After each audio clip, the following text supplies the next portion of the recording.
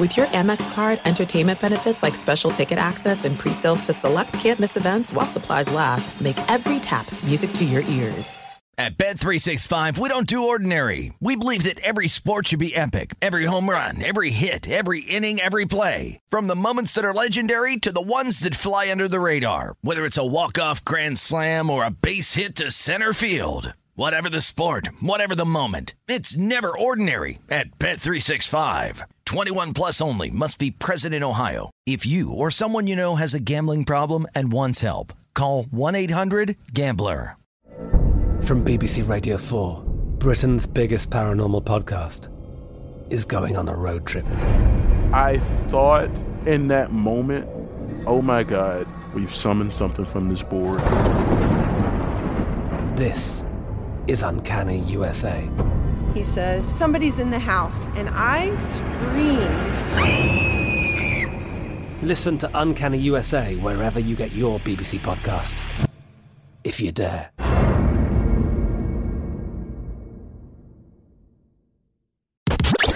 You're listening to Fox Sports Radio. Oh, good morning, everybody. Hope your Saturday is off to a great start. It mercifully came to an end for one Will Levis. We'll get into that. We're broadcasting live from the TireRack.com studios. TireRack.com will help get you there. An unmatched selection, fast free shipping, free road hazard protection, and over 10,000 recommended installers. TireRack.com, the way tire buying should be. Will Levis, he goes 33rd overall, guys. There was a team actually traded up for him, you know? Glass half full. Yeah. He goes to the Tennessee Titans as they move up to get him with the second pick of the second round. And not a bad spot. Not a bad spot to end up, but it was quite the long wait there. Yeah. There is nothing more heartbreaking than watching a man who's about to be a millionaire one way or another, surrounded by beautiful women, sweat it out. I honestly did feel bad for him. I really did. I've known a lot of guys who have had that experience, or I shouldn't say a lot, but I've known a couple, and to a man, every single guy, it's completely humiliating, and it's just, whatever it is, you invite the cameras into your home, and it's day 2 of the draft, and you're expected to be one of those second rounders, or you're in New York and you're expected to be one of those first rounders. When your name isn't called, all of a sudden all the doubt starts creeping in. It's something that athletes have to deal with on the field constantly, and it's easier to conquer on the field because you're in more control there. But this is you just submitted a job application. You're just sitting in the waiting room after meeting with the bosses, seeing if they like you enough. It's a bizarre situation to be in, and for those guys who have expectations walking into it, and having those expectations not met, and maybe getting drafted after the round they were expecting to get drafted. That's tough, man. So, yeah, Will Levis, like you said, probably a good situation for him. Not a terrible team to be drafted by, not a bad culture to be drafted to with the Tennessee Titans. We'll see where they are. Kind of felt like they halfway hit the reset button last year with some of the things that went down. The trade of A.J. Brown, obviously Derrick Henry, the situation there. We'll see what the Titans look like next year. No, absolutely. And and if you look at all the quarterbacks that were drafted, it's interesting because it was embarrassing at the time, the slide, for Will Levis. And like you said, although he was surrounded by beautiful women, I'm not sure which one was his girlfriend, and maybe the blonde girl was his sister. I don't know. I'm not sure. I don't know what's going on there in the world of Will Levis. But he was surrounded by beautiful women. And, yeah, there were times where I don't know if, his back got tight and that was it. But they showed that one shot of him kind of like wincing. And you keep seeing that on a loop where it's as if he's just in pain because of the fall. It might not have been that. It might have been like, his left shoulder crinkled up on him for a second. I don't know. But the point is, he fell drastically, but he might have ended up in a better spot when it's all said and done compared to, look at C.J. Stroud. C.J. goes number 2 overall, Rich. And What do they do the next pick? They trade a boatload of draft capital to get Will Anderson Jr. from Alabama. Might be a good pro, but I know he doesn't play tight end. I know he's not a wide receiver. He's not going both ways in the NFL. No. And look at what C.J. Stroud just left at Ohio State in terms of supporting cast and the talent around him. He left literally, at minimum, 4 first-round wide receivers. His tackle went 6th overall. He's used to so much talent around him, and he's got Noah Brown and Nico Collins as wide receiver weapons, quote unquote, right now. He's going to look at those guys and be like, are these my scout team guys? It's like, oh, these are my actual guys. You've got to surround C.J. Stroud with a lot more talent than that. You go from what he had in college at Ohio State to what he doesn't have in the NFL. That is night and day. So you got to surround him with talent. And although Will Anderson Jr. might be a great defensive player, we'll see. He's certainly not an offensive player. Yeah. Well, we'll find out what what the Texans look like with Stroud at quarterback, because Stroud's not known to be like a Lamar Jackson type, right? Where it's instant offense, just pour water and watch it grow. It's not going to be that. There's a little bit more that he's going to need around him in order to make that thing go kaboom. So I agree with you. I think when you're a quarterback that's going to rely on your pocket passing, your prowess from the cumulative strength of your offense, like Will Levis, you're going to want to go to a place where there's a little bit more of a culture. And look, Tennessee relies heavily on their run game, and they've been able to make hay doing that for a long time. But that's actually a good thing for a young quarterback, because it takes a little bit of the pressure off. And they've got some emerging, I shouldn't say stars, but solid help around the offense. Treylon Burks from a year ago. We'll see what that looks like. It's interesting, man. I want to say that it's a better situation than getting taken at the top of the first round, but I'm hard pressed, because getting taken at the top of the first round guarantees you certain things. You are going to get every single grace that a football player possibly can be given, because all of these talent evaluators, especially the ones who select you, know how important it is to get the first round right, especially the top 10 of the first round right, because as a general manager, what are you evaluated for? You're evaluated for who are your first rounders and who are your big money free agent signings. And if you don't hit on those, you're not a very good general manager. It's kind of like wins and losses, those records being tied to head coaches. Like, I'm sorry, you could be the best head coach in the league, but if you're not winning football games and your players love you, that doesn't amount to a hill of beans. Like, you've got to win football games. You've got to get it right if you're a general manager when it comes to draft picks, especially first rounders. And so getting drafted at the top of the second round for Will Levis is very different than getting drafted at the top of the first round. What do you guys make of his decision to not stay for the second day? I was just talking about this. It's embarrassing. It's that feeling of like you are humiliated when – I'll give you an example. And I think he's actually talked about this publicly, so I don't mind talking about it. And he's had a long career. But Brian Hoyer, who is still bouncing around the NFL, he's been a backup quarterback for, he started a couple of years, but he's been a backup quarterback for the majority of his career, came out of Michigan State. And he had cameras come to his house because he figured he'd be a solid second-round pick. And they were at his house, I believe, at that point, the draft was only 2 days. I believe they were there the entire second day. Ugh. And he fell the both days. They were there day one and day two, because it used to be the draft was 1 through 2 was day one, and then the rest of the rounds on day 2.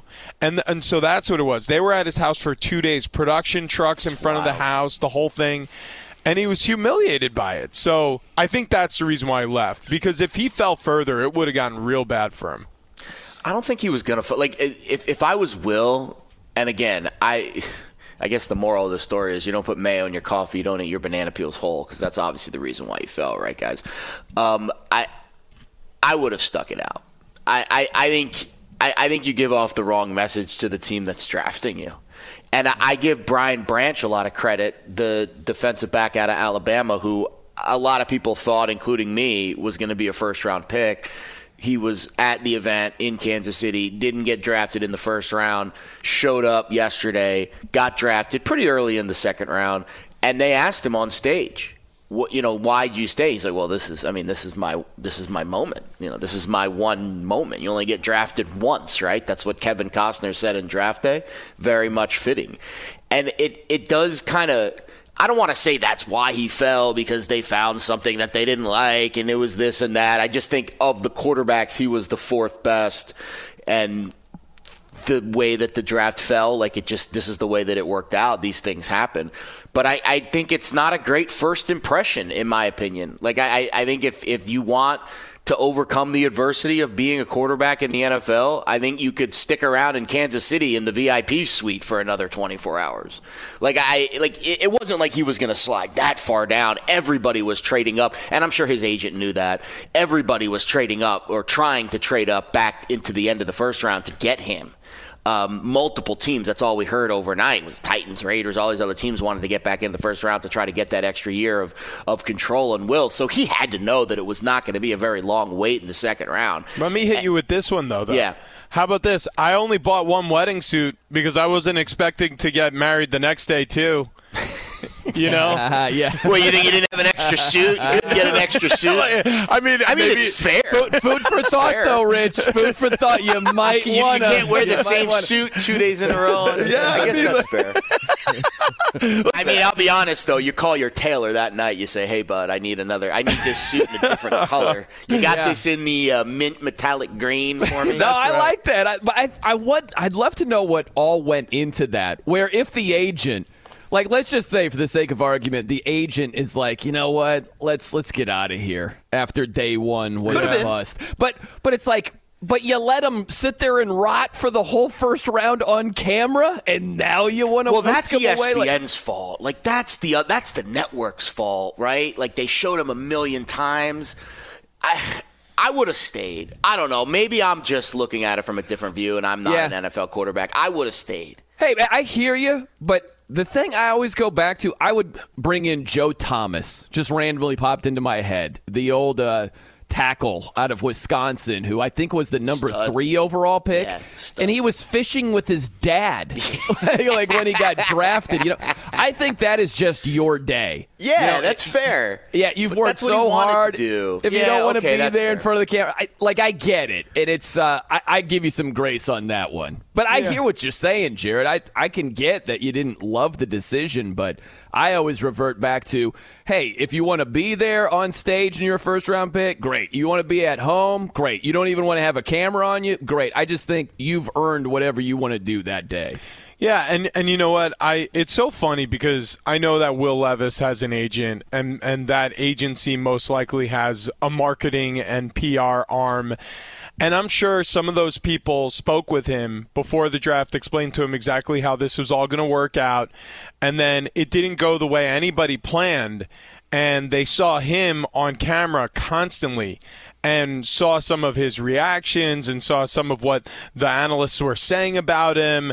And, maybe they thought collectively hey, geez, what if? Honestly, what if he does slide down the board in the second round too? Do we really want him out there? And there's a little bit of groupthink there. Yeah, let's pull him. Let's get him out of Kansas City.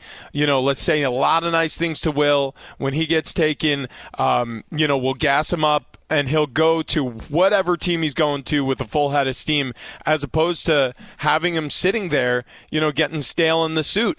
I kind of like to imagine a team of people making that decision. And I know we'll talk about Lamar Jackson today here and the new deal, but when it's a team making that decision, it feels better than it's when it's Lamar and his mom and maybe a family friend making that decision. You know, like when it's a bunch of people have been around these cameras before and know the whole rigmarole of the draft day and the presentation and all that stuff. Like that's what I picture happened with Will. Is they said to him and all of these wonderful women who are surrounding him the entire time, "Hey, maybe it was that guy." I just thought about the same thing, right? It was maybe it was she didn't have a second dress and not he didn't have a second suit. No, it was like Will is just like whatever. Yeah, he looked. He's like, I want to go home. He looked reasonably comfortable, but after day one, all the hotties are like, "Let's get out of here." Bail, like, all right, okay. This is boring.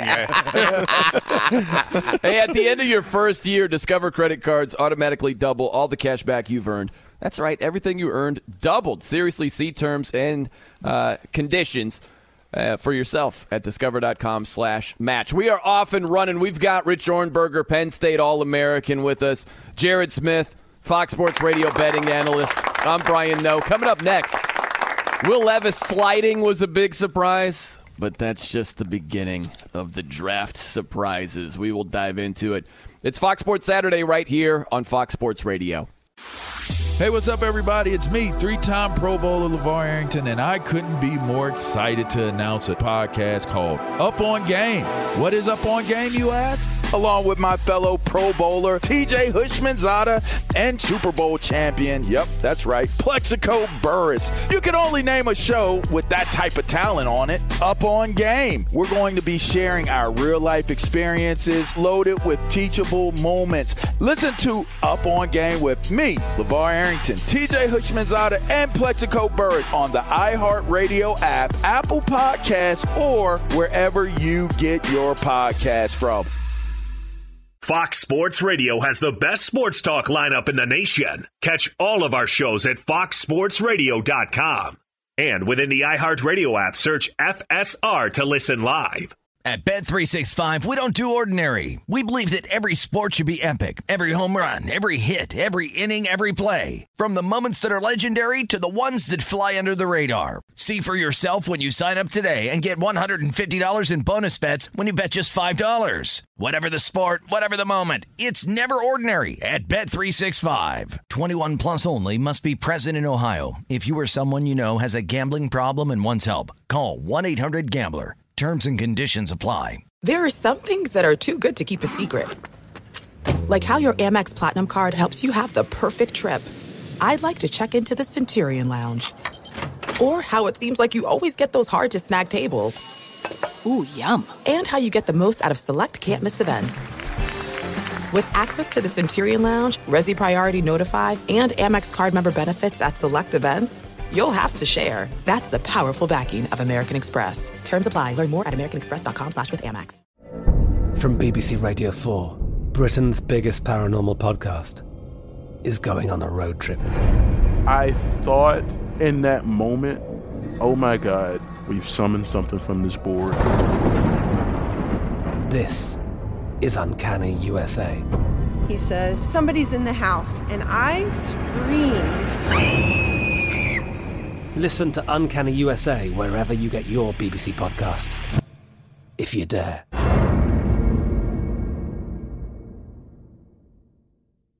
Welcome back in. It's Fox Sports Saturday live from the TireRack.com studios. We're brought to you by Progressive Insurance. Progressive makes bundling easy and affordable.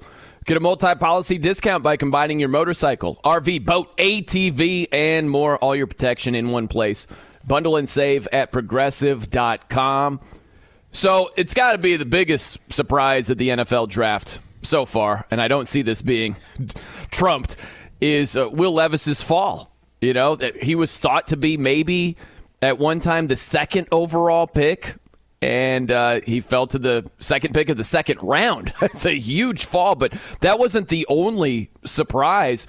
I'm curious what you guys thought was a huge surprise or the next biggest surprise in the draft, where the Jahmyr Gibbs pick from the Lions to trade up to number 12 overall, that was a shocker because it was really the opposite of Will Levis heading into the draft. A lot of people thought Will Levis would be one of the top picks, And there were a lot of people that thought Jahmyr Gibbs might fall out of the first round entirely, and yet he went 12th overall. That was a stunner. Yeah, it was a stunner indeed. I don't exactly know why these teams feel so differently about running backs.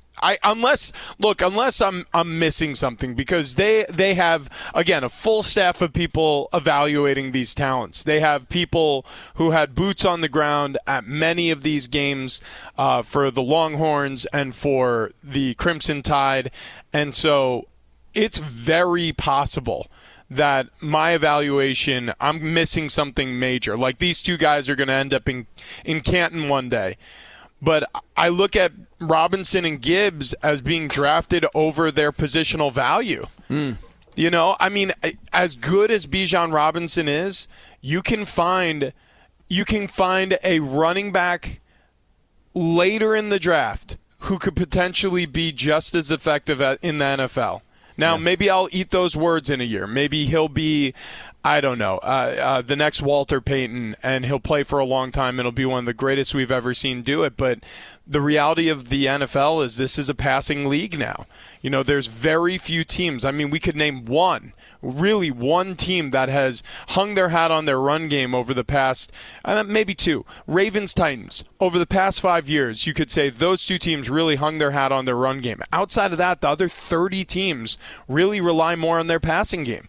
And so it's so bizarre to spend such a high pick on a position that's not as valuable in the NFL anymore.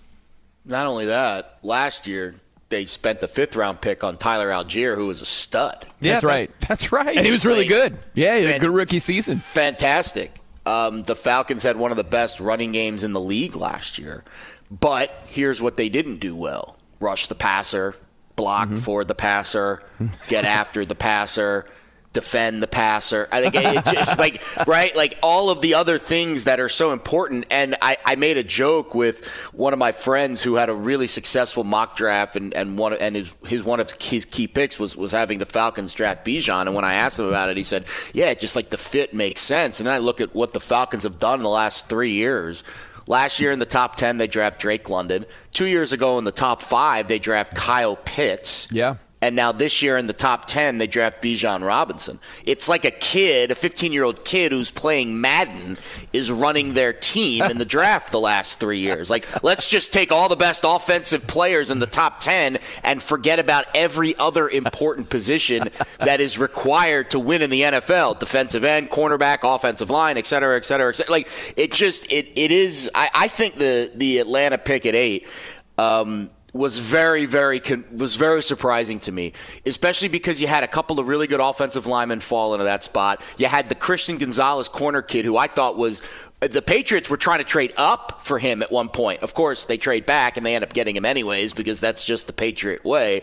There was a lot of really good players in that 8, 9, 10, 11 spot. I know the offensive lineman, Skoronski, at Northwestern had an interesting run, and Broderick Jones ended up getting taken later by Pittsburgh. Then ended up jumping the Jets. So there were some really good foundational pieces for the Falcons available at 8, corner, O-line, and they end up going running back. And again, I'm not running the show there. I would imagine if Thomas Dimitroff was still, maybe this would be a very different pick. But that was a very intriguing selection at 8, considering who you had on your roster and what you really struggled to do last year.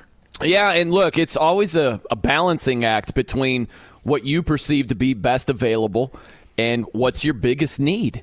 And there are sometimes opportunities that present themselves that you say, how can we pass on this guy? But I would think some of those teams, when it's said and done, they're like, oh, shoot, we kind of didn't address this huge area of need over here, where I just think of the Dolphins. We'll throw my Dolphins in the mix, where they get Devon Achane, a running back out of Texas A&M, who is electric. I love this guy. But if you look at the Dolphins, similar to what you're talking about, Jared, the offensive line, needs some upgrading, needs some work.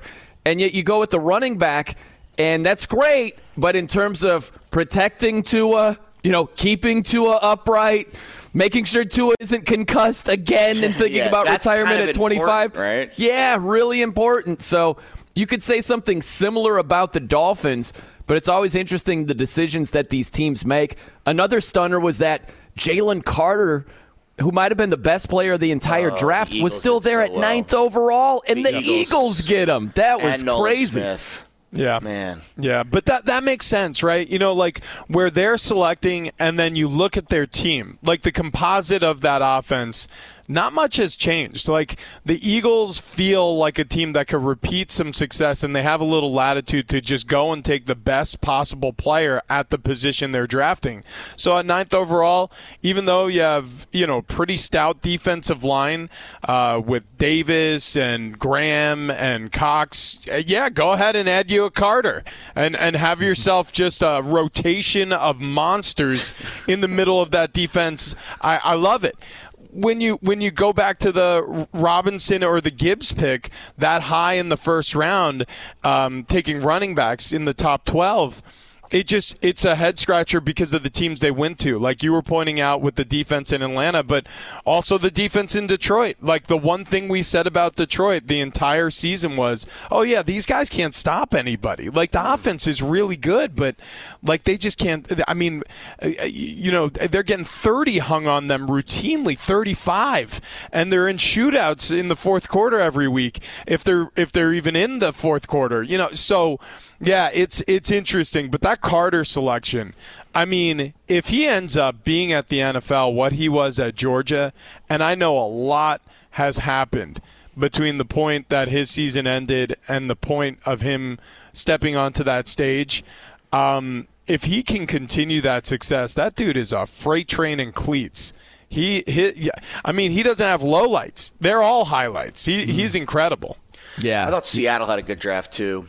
I really like the Witherspoon kid out of Illinois. Corners become a position. You saw Sauce Gardner last year win the Defensive Rookie of the Year. That is an impact position right away. And obviously defending the pass is like the paramount thing to do in the NFL and football, period. Clint Hurt last year had a ton of rookies on that defense. Woolen, an absolute rock star, and then you've got Kobe Bryant, the other rookie corner they had last year out of Cincinnati. Both those guys played really well. You add Witherspoon to that mix. Dare I say, with Quandre Diggs, kind of like the veteran safety, you get a little Legion of Boom light now back in Seattle. And then at 20, so that was the pick that they got in the Russell Wilson deal at 5 for Witherspoon. And then at 20, where they really were taken, they took Jackson Smith-Njigba, who I think is the best receiver in the draft, who slid down to 20. You pair him with Metcalf, and that is a very formidable wide receiver group. And then, of course, in the second round, they take another running back to pair with Kenneth Walker. So if they could figure out, again, that offensive line's had issues too. There's some holes there, but they do have Charles Cross. And they do have Abraham Lucas, 2 rookies that they drafted last year. They're building and they were one of I think the Seahawks, I didn't check the final numbers, but right around mid-season, they had the most snaps from any rookie class last year. So now you add, I think, 3 guys that are going to start right away, 2 on offense at skill position, and then, of course, Witherspoon, the corner, who I think is going to step in and be just a tone setter. I thought Seattle in that division with San Francisco's quarterback situation in flux, the Rams, they're going to be the favorites, I think, to win that division again next year, and that's going to be an interesting situation in the NFC West, I think. Man, that's something we got coming up here is the trend in the NFL. A lot of teams strengthening a strength. I think that's very interesting. Also, you talk about strengthening strengths over here. That's basically the plaque in front of Isaac Lowenkron that just says what he does on not only an hourly basis, a daily basis, on and off the air. ILO with the latest. What's going on, bud? Ryan, good morning to you. And with that in mind, I'm actually going to have a little change of pace here because I'm going to take this first item off. Instead of telling you in my own words what happened in the Lakers-Grizzlies game last night, I am going to read Magic Johnson's tweet summarizing last night's game. What do you guys think? Yeah, I like it. All right, here we go. Quote, "The Lakers did what needed to be done tonight with a dominating 40-point win over the Grizzlies, 125-85! Exclamation point. 4 Lakers ended in double-digit scoring, led by D'Angelo Russell with 31 points. LeBron James added 22 points. Austin Reeves had 11 points, and AD finished with a 16-point, 14-rebound double-double. Unquote. I think Magic wants to be you. I was going to say, Magic's coming for your job, Isla. You got to be careful. Gosh, this is amazing. You know what? I hear footsteps. That's right. Here's a guy that I grew up idolizing, and you're absolutely right. He's running down the entire box score. So there you have it. Magic Johnson's tweet summarizing the Lakers taking the series 4-2. Earlier on Friday night, the Sacramento Kings won at Golden State 118-99 to tie their series at 3 games apiece. Malik Monk scored 28, De'Aaron Fox 26 points and 11 assists. Game 7 will be on Sunday at Sacramento. In round 2 of the NFL draft on Friday night, the Tennessee Titans drafted Kentucky quarterback Will Levis, 33rd overall. In the 3rd round, the Detroit Lions drafted Tennessee quarterback Hendon Hooker at number 68 overall. While in the Stanley Cup playoffs on Friday night, the Dallas Stars won at Minnesota 4-1. The Stars take the series 4-2. The Colorado Avalanche, a 4-1 victory over the Kraken in Seattle, forcing a Game 7 on Sunday in Denver. The Carolina Hurricanes defeated the New York Islanders in overtime. Paul Stastny, the game winner, exactly 6 minutes into OT, so the Hurricanes win the series 4-2. And the Florida Panthers forced a Game 7 with a 7-5 victory over the Boston Bruins. Game 7 will be on Sunday in Boston. On behalf of Magic Johnson, back to you, fellas. Thank you. I appreciate that. Fox Sports Saturday rolling forward here on Fox Sports Radio. And yeah, guys, that was one of the trends of the draft. You've seen this wasn't just an outlier in 2023, but some teams, they elect to strengthen a strength. Where you just were talking about the Seahawks, Jared, and you look at their wide receiving core. When you put Jackson Smith and Jigba as the first receiver off the board at 20th overall, when you pair him with DK Metcalf, Tyler Lockett, that's strengthening a strength. If you look at the Chargers, right, they went with Quentin Johnston, our guy out of TCU, who we spent most of the college football season talking about. When you look at the weapons that Justin Herbert has to throw to, they weren't just absolutely aching for talent. It wasn't like the Houston Texans over there. And yet they go wide receiver first round. And it just goes on and on. Like the Eagles with their D-line, they took Jordan Davis in the first round last year. They go back and get his former teammate Jalen Carter this year. Or you could go with the Raiders as well. The Raiders go Tyree Wilson. He's going to be opposite Max Crosby. I just find that to be really, really interesting where some teams, they don't say, hey, we're good in the secondary. The Dolphins went corner with their first pick. They just traded for Jalen Ramsey. They've got Xavier Howard. You know, I just think it's interesting that there are teams, they know they're strong in an area, but they're like, let's be over-the-top strong in this area. And we know there's turnover going forward. But I think it's interesting when teams elect to just strengthen a previous strength. Sometimes there's a great strategy in doing exactly that. Yeah. You know, it's interesting. If you were asking me flat out, like if I thought the Bills were going to go tight end in the first round, I probably would have said, no, I don't really see how that makes sense. But when you start looking at the whole of the draft board and thinking about, all right, who's the best available player here?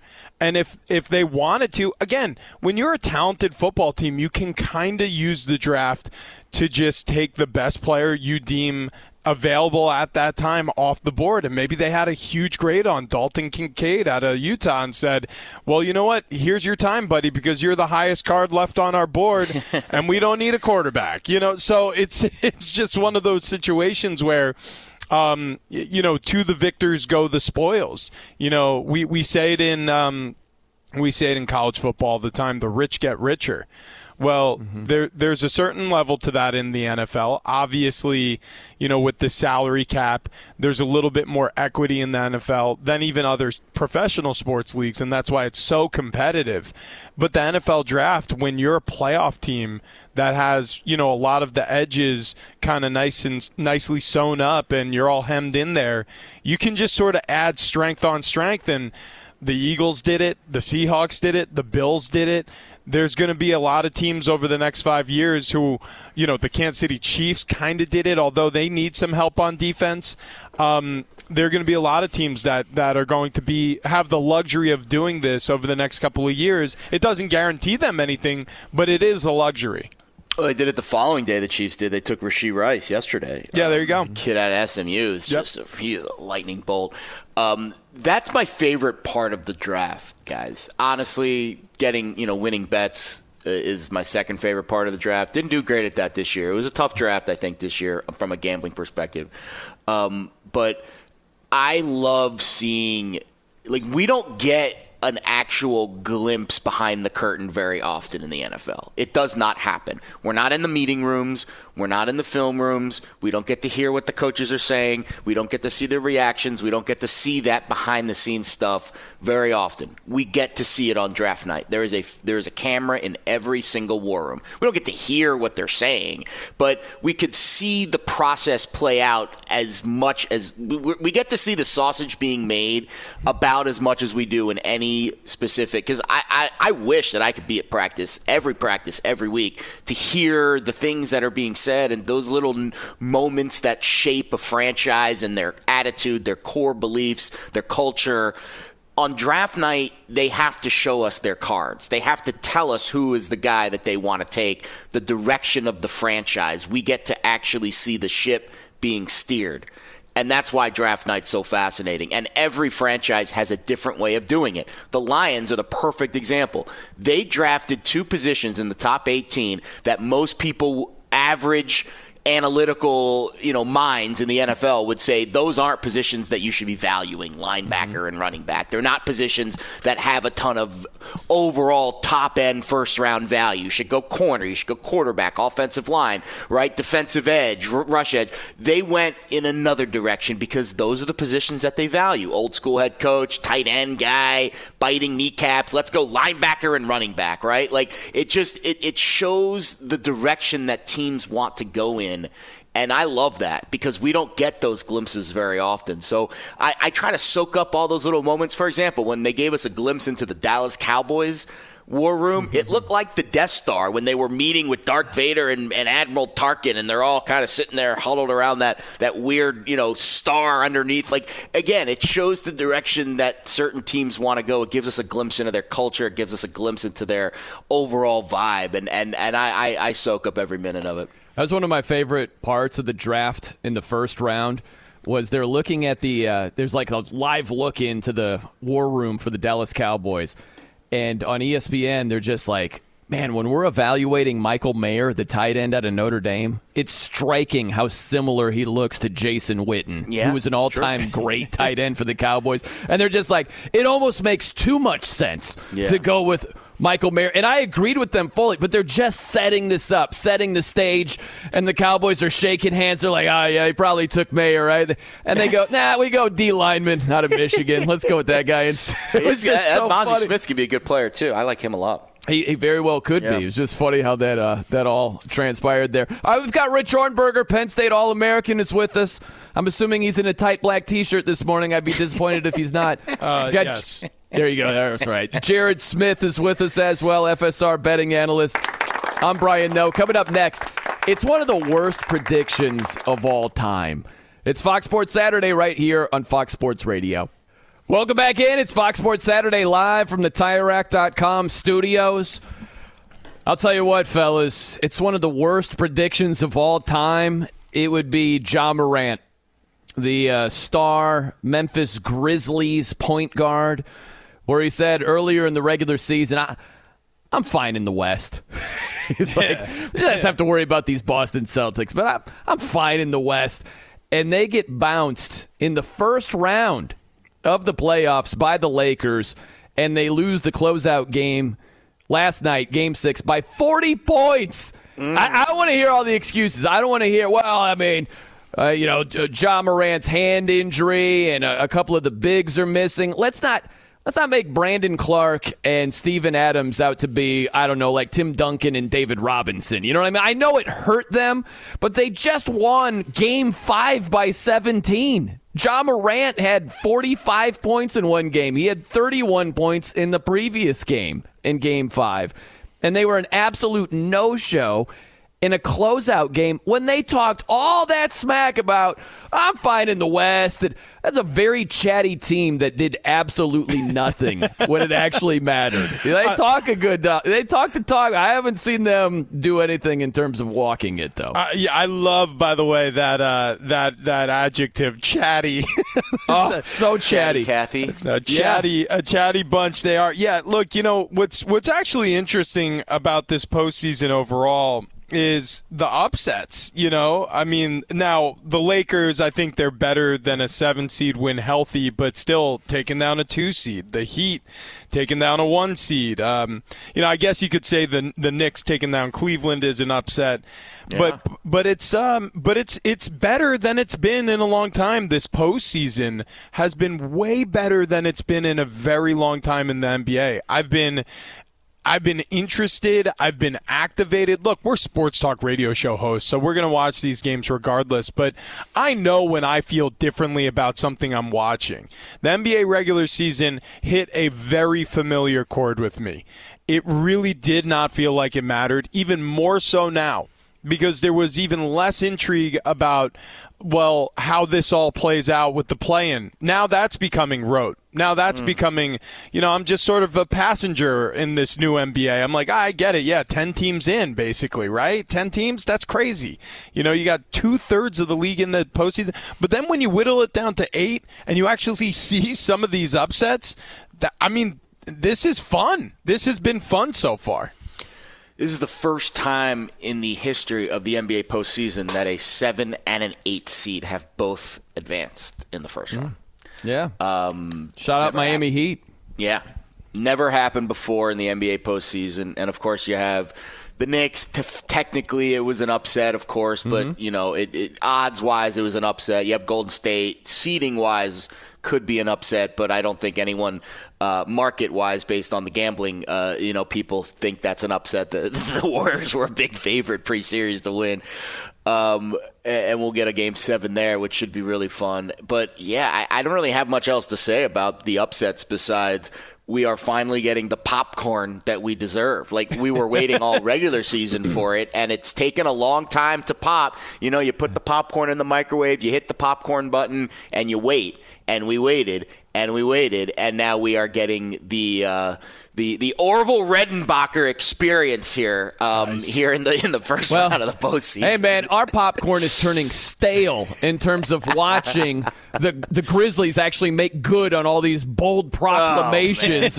Like Ja to say I'm fine in the West and then turn around in a closeout game and shoot 3 for 16 from the field. Right? Are you serious? And like Dylan Brooks, I think Dylan Brooks, who made headlines calling out LeBron James and calling him old and all that stuff earlier in the series. He got his 40. He got his 40. Yeah, right. Yeah, the Lakers won by 40. I guess he respects the Lakers now. But, man, I think Dylan Brooks skipping out again on his media obligations, like the post-game interviews, and he ducked out before the media got in there after the closeout loss. Move, right? It's so lame, but I think that does take a lot of the venom away from Ja with one of the all-time worst predictions. If not for Dylan Brooks, I think Ja would be getting called out a lot more there. But very chatty team, low on results. All right, coming Not up chatty next. Anymore from the golf course. What did you like the most, and what move did you dislike the most? At Bet365, we don't do ordinary. We believe that every sport should be epic. Every home run, every hit, every inning, every play. From the moments that are legendary to the ones that fly under the radar. See for yourself when you sign up today and get $150 in bonus bets when you bet just $5. Whatever the sport, whatever the moment, it's never ordinary at Bet365. 21 plus only. Must be present in Ohio. If you or someone you know has a gambling problem and wants help, call 1-800-GAMBLER. Terms and conditions apply. This is it. We've got an Amex Platinum Pro on our hands, ladies and gentlemen. We haven't seen anyone relax like this before in the Centurion Lounge. Is he connecting to complimentary Wi-Fi? Oh, my. Look at that. He is. And you will not believe where he's going next. The Amex dedicated card member entrance for the win. Unbelievable. When you get travel perks with Amex Platinum, you're part of the action. That's the powerful backing of American Express. Terms apply. Learn more at americanexpress.com/withAmex. From BBC Radio 4, Britain's biggest paranormal podcast is going on a road trip. I thought in that moment, oh my God, we've summoned something from this board. This is Uncanny USA.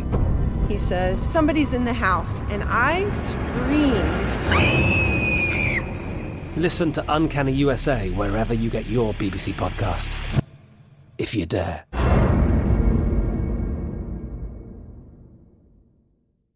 What do you love and what do you hate? We'll get to that here. Hope you're having a fantastic Saturday morning. We are broadcasting live from the TireRack.com studios. TireRack.com will help get you there. An unmatched selection, fast free shipping, free road hazard protection, and over 10,000 recommended installers. TireRack.com, the way tire buying should be. Okay, the move that you love the most in the NFL draft thus far, and the move you hate the most in the draft so far.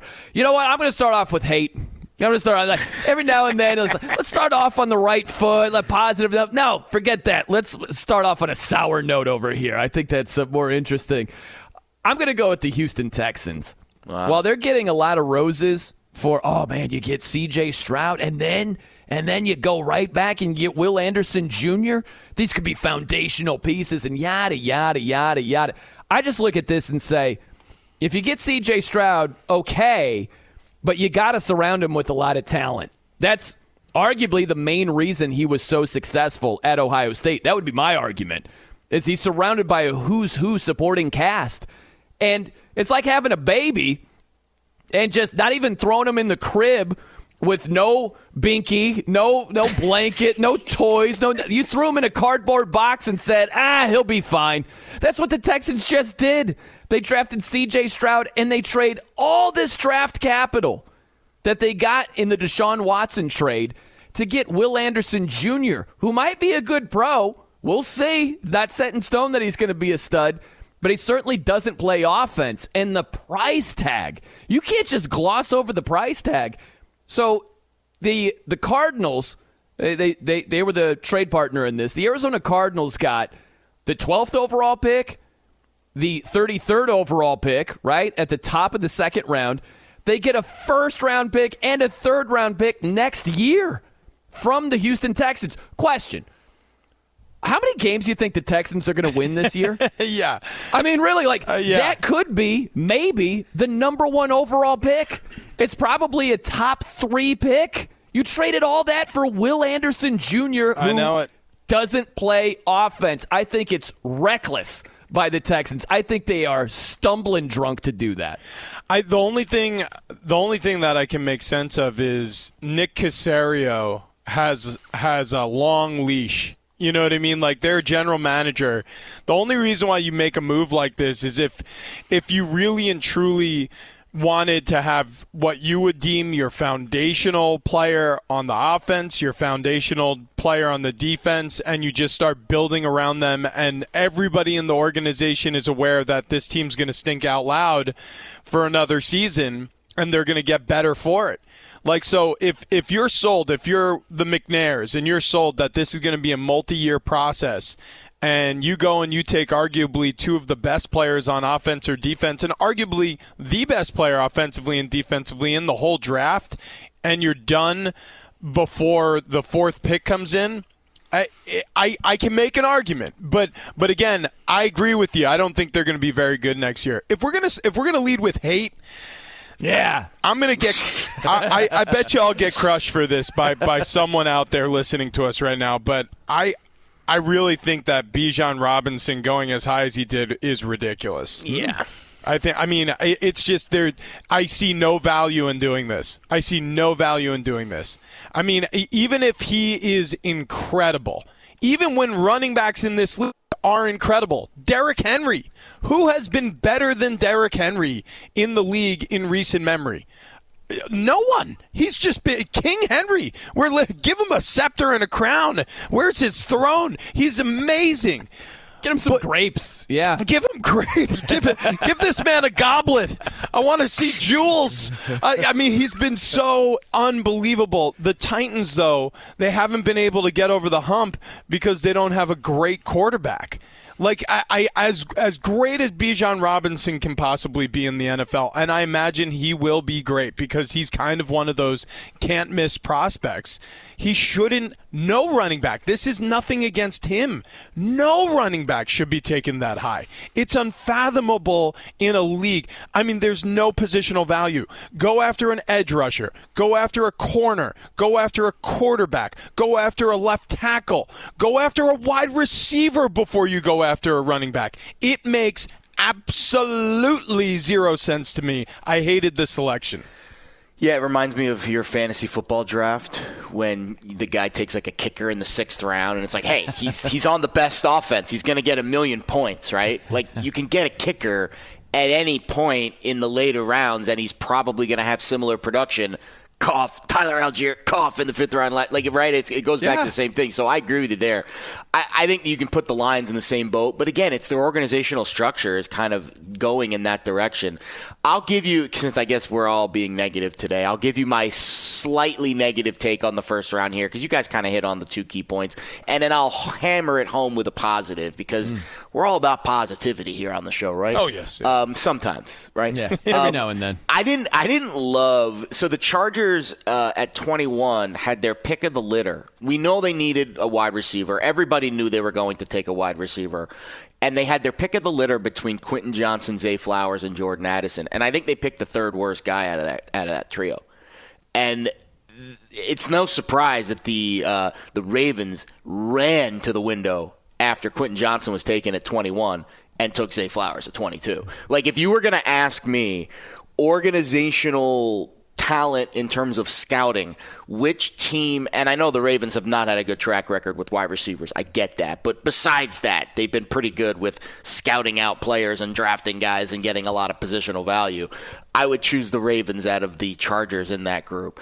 So I was a little. I didn't love. I would have gone Zay Flowers there at 22. But again, that's micromanaging. All 3 of those receivers, I'm sure each of them had an element to their game that one team particularly like. Maybe the Chargers like the physical guy that doesn't really run routes that well, a little bit inconsistent, doesn't have great speed, over the Zay Flowers more polished type of receiver. Maybe they feel like they got that with Odell and they needed a little more of a body. I don't know.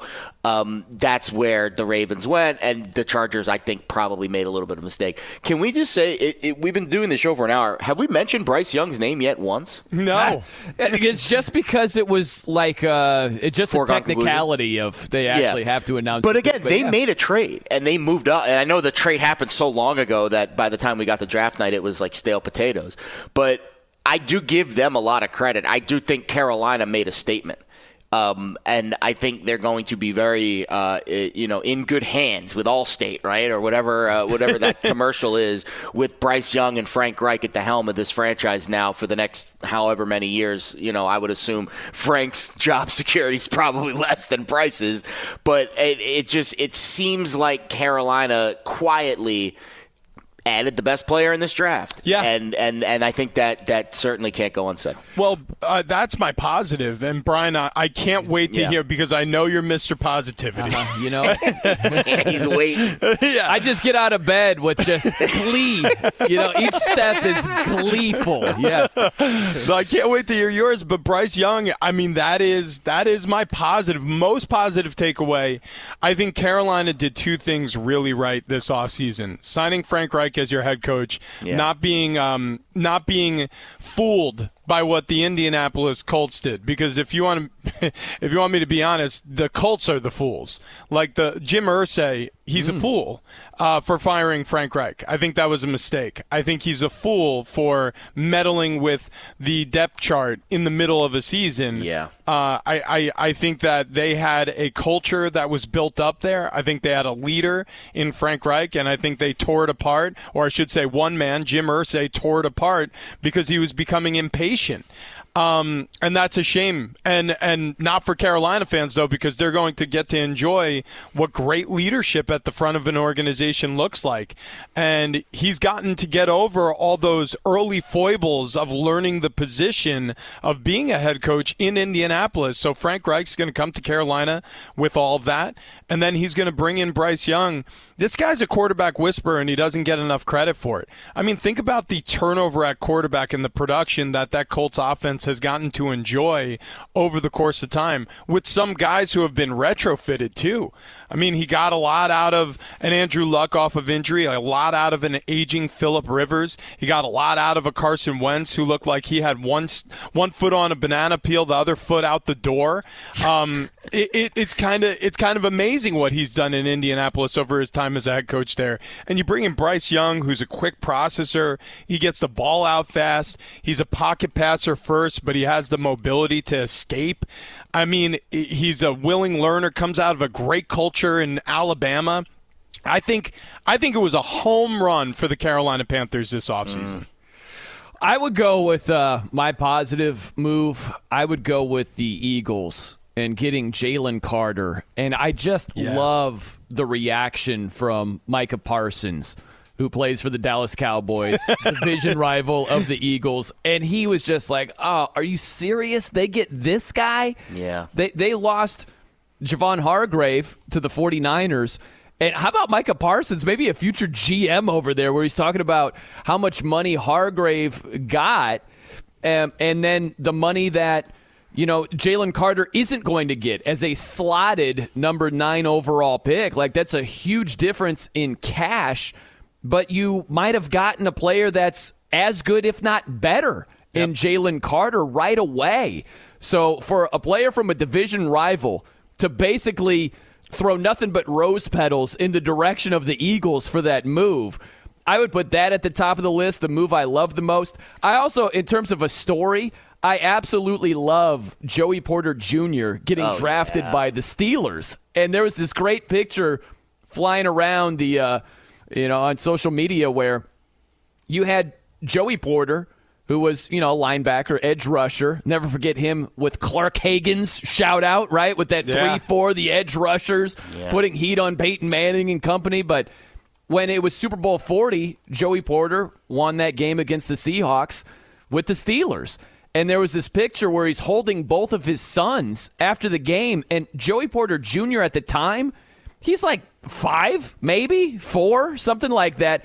And he just got drafted by the same team about, 17 years later. I thought that was just an awesome story. So cool. Really so cool. was. The NFL draft, man, it really is the best because it is like watching in real time lottery winners getting their life made. And I mean, it is a life-changing moment.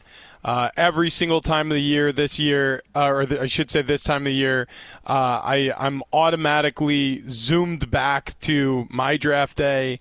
And, it is true. What you brought up earlier, Jared, you only get one draft day. You only get to do that once in your entire life. And for the few that get to hear their name called or their family get to hear their name called, it's one of the coolest experiences. And for Joey Porter to have that experience with his dad, I'm getting chills talking about it. I can feel the tears welling up in my eyes because what a special moment for these two. It. The household that he grew up in, I'm sure when he was a kid, 4 or 5 years old, he had no idea what dad was doing. It was just normal. Like all dads go to work and play for the Pittsburgh Steelers, right? Yeah. Win Super Bowls and go to Pro Bowls. Like that's what all dads do, right. And then he got to realize how special that journey was, and when he became a young man, he started on his own journey, and it's brought him to the same exact place. It's incredible. What a moment. What a cool experience that must have been. And as fans of the game, in a weird way, we all get to enjoy that along with that family because we've been following the game and admiring the greatness of that team and that player for all those years, and now we get to watch his son play for the same yellow and black. That's pretty awesome. I thought Pittsburgh quietly had a good draft too. Yeah. I thought Porter, a lot of teams wanted to trade up, and we heard that all, Thursday night into Friday morning, how Pittsburgh's pick, and this happens every year, the first pick in the second round always gets a lot of calls because you're sitting on it for, almost 24 hours.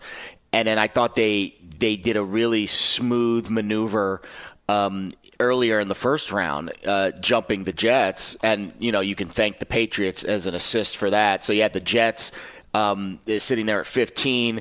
You had the Patriots at 14.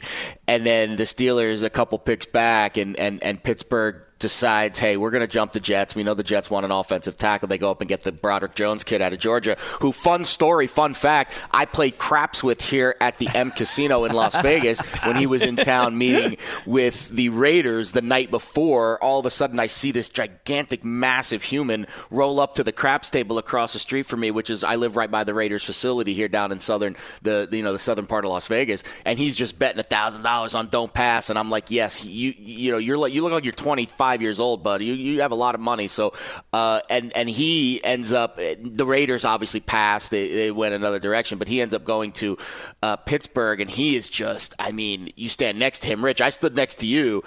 He is a large human being.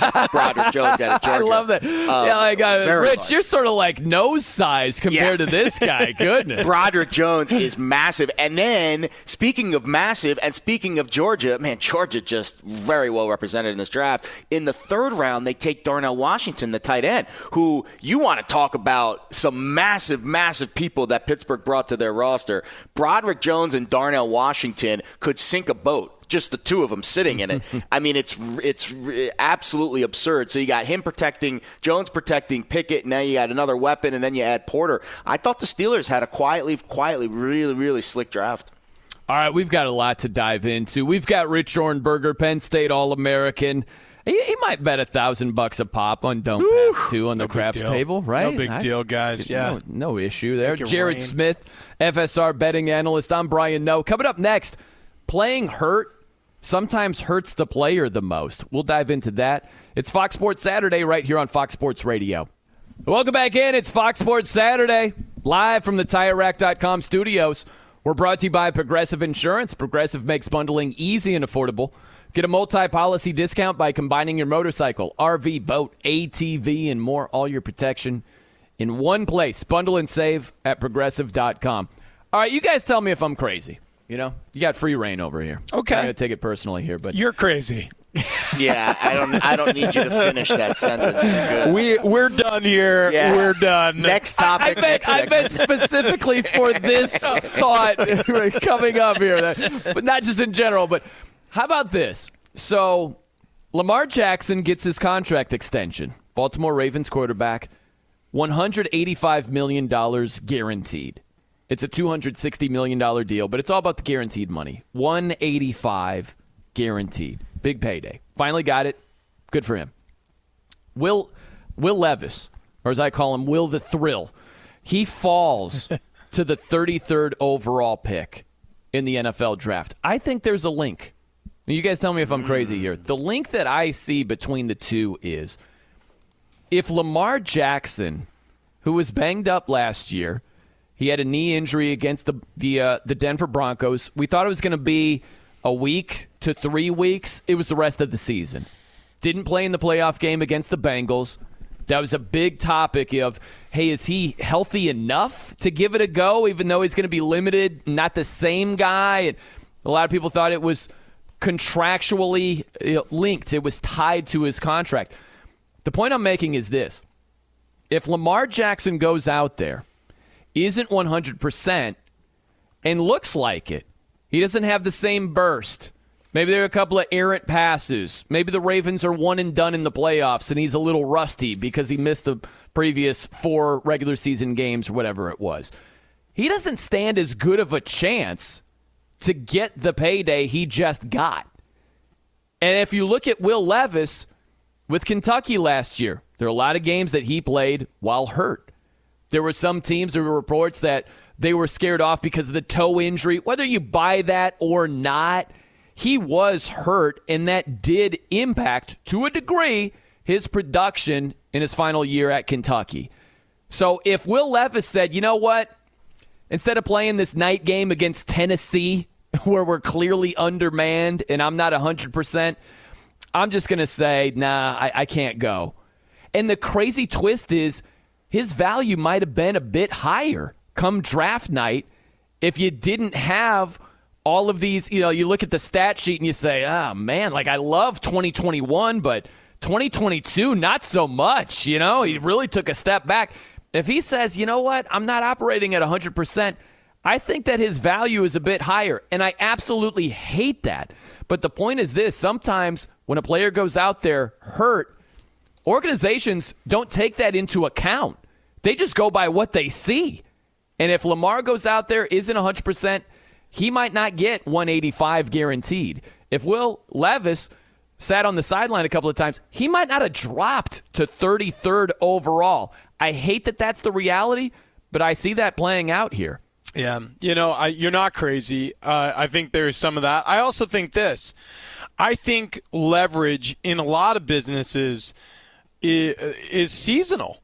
I think your leverage in the NFL is somewhat seasonal. And I'll explain it by saying this. Like if I had an air conditioner to sell and I waited all the way until October 15th to sell it, I'm selling it for a lot less than I would on June 15th. You know what I mean? Because people just need air conditioning less in October versus the dead of the summer, or the beginning of the summer. Like you're outplaying your hand if you're waiting too long when you're sitting on a contract negotiation in the NFL. April 23rd is around the time where you really need to start getting the contract talks piping hot again, because you are 4 days away from the NFL realizing how cheap the talent can possibly be. Like the Baltimore Ravens, before locking the door of their war room, Lamar Jackson, I'm guessing, had the date in mind like, okay, that's about as far as we could push it, because my seasonal leverage is about to decrease dramatically once we get there, because then the Ravens have a decision to make. Do we really trust that Lamar Jackson is going to be our long-term solution at quarterback, or do we need to make a move here? And he didn't want to see what the answer to that question was when that war room door locked. And so I think he always had it in mind, like, I know exactly how long I could push this, but I'm going to be selling a lot less ice pops in December than I will be in August. So it's time. It's time. And so I think this had less to do with the Ravens and their evaluation of Lamar or injury, and it had a lot more to do with Lamar. And again, I think he should have had an agent through this whole process. I think this could have been a lot less painful. I think this could have been a lot easier on him from a public relations standpoint. But the deal got done because I think he realized that his leverage was about to decrease significantly and took the best offer he possibly could by pushing it as far as he possibly could. Absolutely, 100%. Like he realized he wasn't going to get what he wanted, so he took what he could. And I think it's a smart, actually, and I've been critical. We've all been critical of the agent thing. I agree with everyone's take here. It could have been a lot easier for him if he didn't have an agent, but this is the way he wanted to do it. I mean, from what I heard, multiple agents were basically saying almost pro bono, just let me take this case and show you what I can do for you, Lamar. I mean, if I was an agent, that's what I would have done. I would have begged Lamar to be that guy that bridges this gap, but he wanted to go it alone. He went it alone. This was the road that he walked down, and eventually he did make the decision. Because let's be honest, the deal that he got, that he signed, that we're hearing is not a whole lot different than what he was offered months ago. Maybe just the parameters a little different. I think he had a little more money, but not a lot. He just realized, you're right, the timing is everything in life. He realized the timing of this deal, it made sense for him to sign now before the draft, because then the Ravens go out and what do? They take Zay Flowers in the first round. I mean, you want to talk about upside for Lamar Jackson now. Odell Beckham, what does he have left in the tank? We'll see. Zay Flowers. Well, I'd say he's got a lot left in the tank. There's going to be some people that are going to come out, and I had some friends behind the scenes that bet Zay Flowers to be the first receiver off the board. They thought he had a chance to be the best receiver in this draft. We saw Jackson Smith-Njigba fall. We saw the Chargers make it questionable, but I think organizational decision to go Quentin Johnson. And then we see the Ravens do what they do at 22 and take Zay Flowers. That is the crystallization of the Lamar Jackson deal. And I'm happy for Lamar because I hope it works out. The difference between Lamar Jackson and Will Levis woke up today as the third-string quarterback on the Titans roster behind Malik Willis. That came out just now from Mike Vrabel, that it'll be Tannehill 1, Willis 2, Levis 3. Lamar Jackson in his first season was in the postseason. He was an MVP his second year. So I think there's a bit of a different trajectory than the two paths those guys are going to take, even though they were drafted in similar spots. But I'm happy for Lamar, and I think it's going to work out at least to the best that it can based off of the timing of when the deal took place.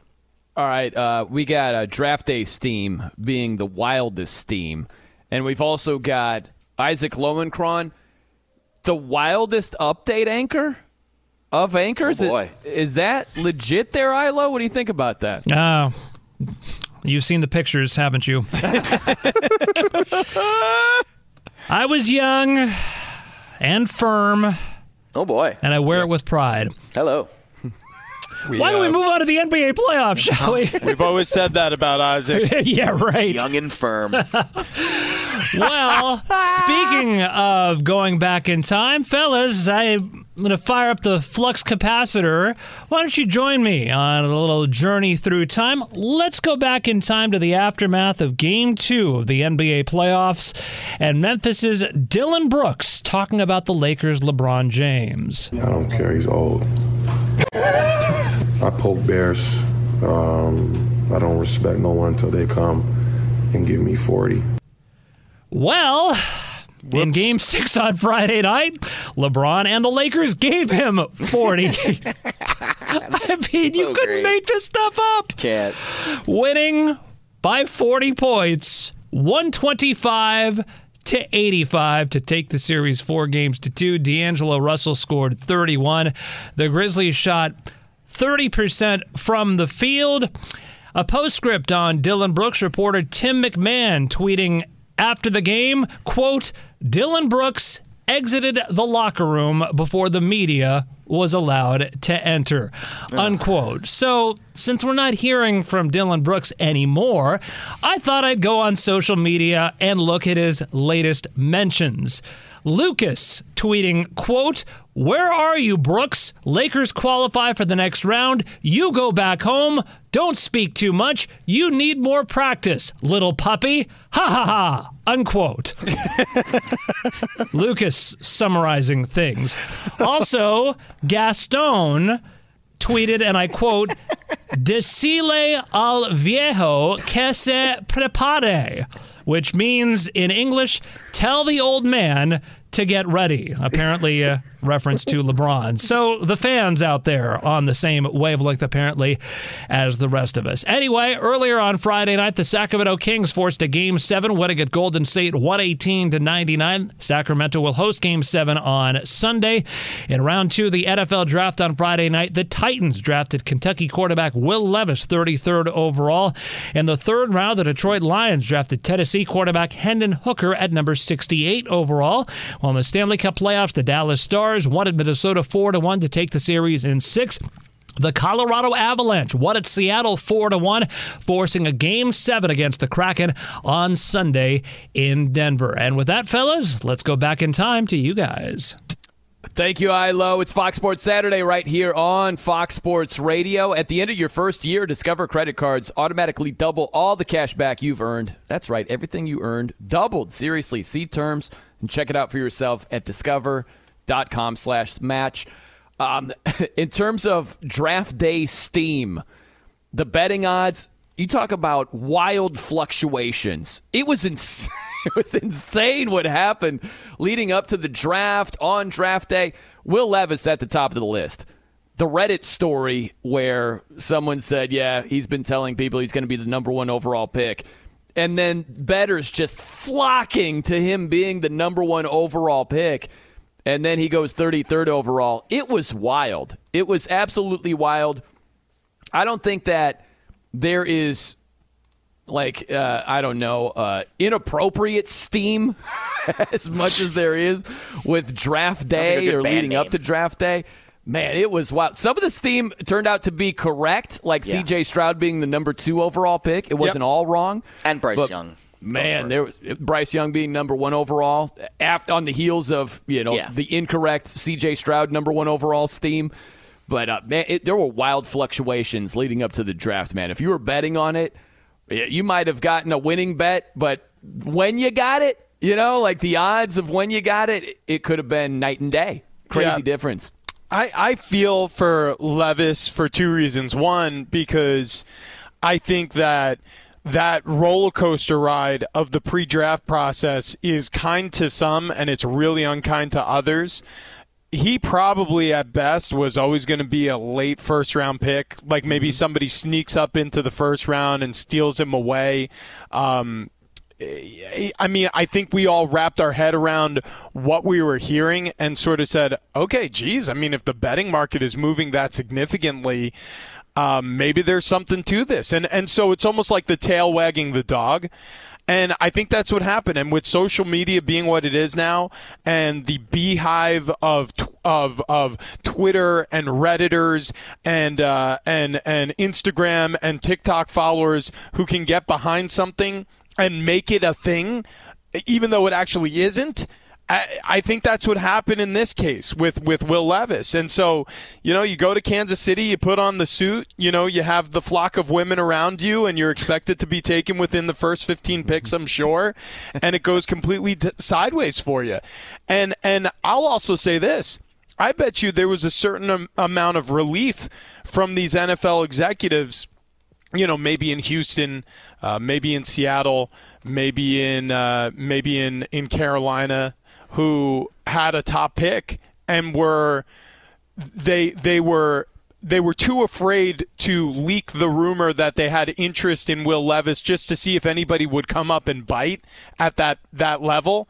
You know what I mean? Because do you really, or is this just smoke? Nobody's really going to believe that. But if this is generated somewhere else, and then, these executives are getting called on now, and all of a sudden it's like, hey, really, are you guys going to take Levis? Look, I don't want to tell you who's on top of our board at quarterback, but let's just say there's interest. Why? Are you interested in a trade? That's the sort of stuff that happens. That's why you hear a rotation of different names at these top picks, because any bites for Will Anderson? No bites at Will Anderson. How about Bryce Young? No bites at Bryce Young. What about C.J. Stroud? No bites at Will Levis? Anybody Will Levis? Anybody Will Levis? They're trying to get somebody to creep up the board and offer them everything for this pick.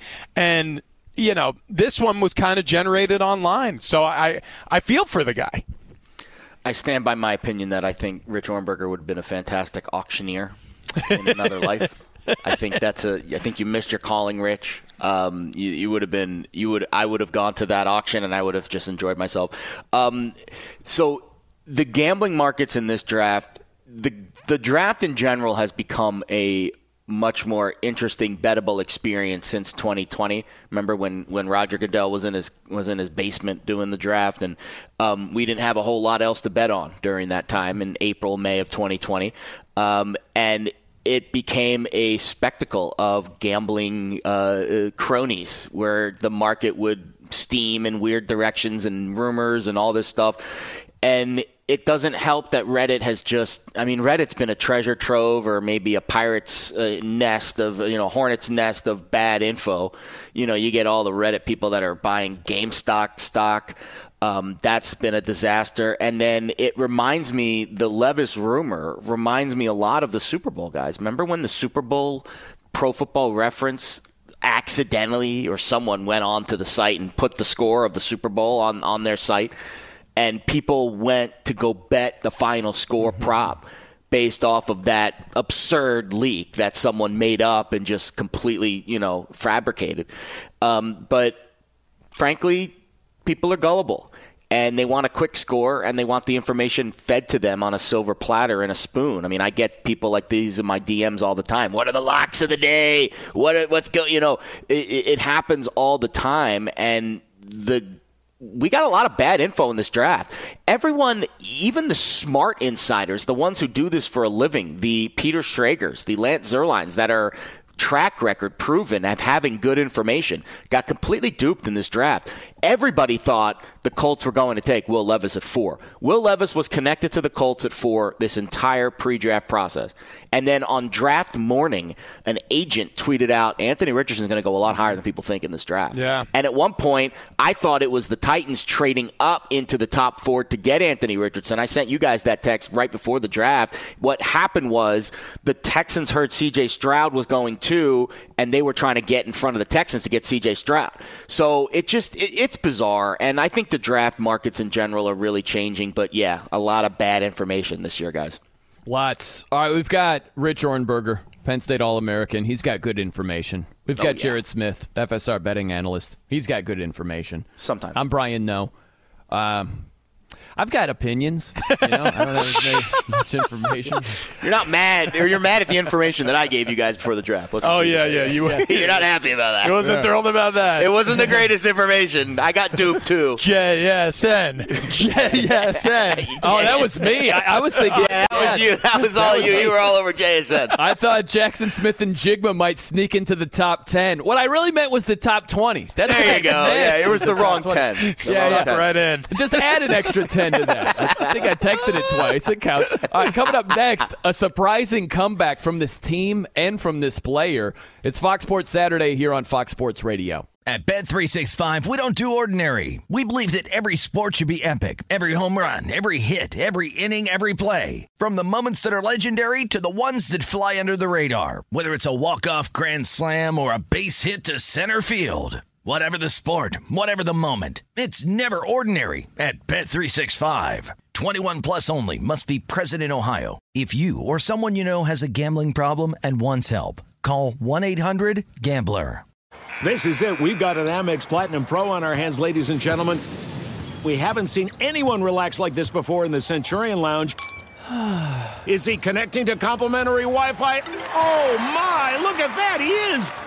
And you will not believe where he's going next. The Amex dedicated card member entrance for the win. Unbelievable. When you get travel perks with Amex Platinum, you're part of the action. That's the powerful backing of American Express. Terms apply. Learn more at americanexpress.com/withAmex. I'm Katya Adler, host of The Global Story. Over the last 25 years, I've covered conflicts in the Middle East, political and economic crises in Europe, drug cartels in Mexico. Now I'm covering the stories behind the news all over the world in conversation with those who break it. Join me Monday to Friday to find out what's happening, why, and what it all means. Follow The Global Story from the BBC wherever you listen to podcasts. Welcome back in. It's Fox Sports Saturday live from the TireRack.com studios. We're brought to you by Progressive Insurance. Progressive makes bundling easy and affordable. Get a multi-policy discount by combining your motorcycle, RV, boat, ATV, and more. All your protection in one place. Bundle and save at Progressive.com. So I love this. Our trusted producer, Bo Benson, he just mentioned to me, he goes, Dylan Bricks is trending on Twitter. Oh, wow. Instead of Dylan Brooks, the Memphis Grizzlies. He deserves Yappy yet unproductive. Yeah, a player right there. But on the good side, how about this? Kind of like the opposite of Dylan Bricks. That would be De'Aaron Fox, who has just been spectacular for the Sacramento Kings. As he comes back, he broke his finger. It's like his left fingertip, he broke it in Game 4. And I thought, well, it's a wrap. They're done without him. He hasn't missed a beat. He played in Game 5. They lost that game. But Game 6 on the road last night, the Kings, with a surprising performance, they beat Golden State decisively. They held Golden State to 99 points. Very surprising performance by the Warriors, the defending champs. But you got to give De'Aaron Fox his roses. He is, listen to this stat, the third player in NBA history with 20 points and 5 assists in each of his first 6 playoff games. It's the third time it's happened in NBA history. And he went for 26 points, 11 assists last night. He has been tremendous. So shout out to De'Aaron Fox and light the beam. Those fans will go nuts if they win Game 7 tomorrow. Oh, my gosh, yeah. That's been such a fun story to follow. And Fox, like you said, deserves his flowers. It's amazing how the playoffs will make certain players. If you look to the NFL, how many, receivers has Tom Brady made in the postseason, or even just offensive skill position players? Danny Amendola, playoff Danny, Wes Welker, Julian Edelman, that Super Bowl against the Falcons, playoff Lenny. He literally gave him the nickname Leonard Fournette with the Tampa Bay Buccaneers. There are certain guys who in the postseason, Mr. October, Reggie Jackson with the Yankees, like they go down as all-time postseason greats. Like this guy he's making his name right now. And it's amazing when that's juxtaposed against what Dylan Brooks did to his career. Not a lot of people were saying his name all that often prior to this postseason, and that whole commentary about how he likes to poke bears. Well, bears poke back, buddy. But De'Aaron Fox quietly, or I should say loudly, now making his name known as one of the best in the league, and he's doing it the right way. Light the beam. It is a really fun team. It's a fun story. I think when you look at what Sacramento is, if they were able to pull this, first of all, they were a big underdog in the series to begin with, despite having home court. Similar, not as big of they were a bigger underdog than what the Nuggets are with home court against the Suns today. But it is interesting to see a team that's an underdog now get a Game 7 at home. Fascinating stuff. I'm rooting for the Kings. I'm absolutely in the Kings bandwagon. I think it's a fun team, a fun story. Mike Brown is a very underrated head coach, and they're going to be a tough out. This is going to be a really good game, I think, against Sacramento tomorrow. Yeah, I'm looking forward to that. They always say this in golf: drive for show, putt for dough. Mm-hmm. And if you look at basketball, the postseason is putting for dough. Yeah. I mean, that's where you really make your name. And if you look at John Morant compared to De'Aaron Fox, it's advantage Fox in the playoffs this season by far. And Dylan Brooks, that's the reason why it's trending on Twitter. It's not because he had a bad January. You know what I mean? It's because he had a bad playoff series. There's no doubt. Coming up next, the ceiling is often seductive to a fault. The ceiling. You got to talk about the ceiling when it comes to the NFL draft. No doubt about it. It's contractually obligated, by the way. I don't know if you knew that, but it is.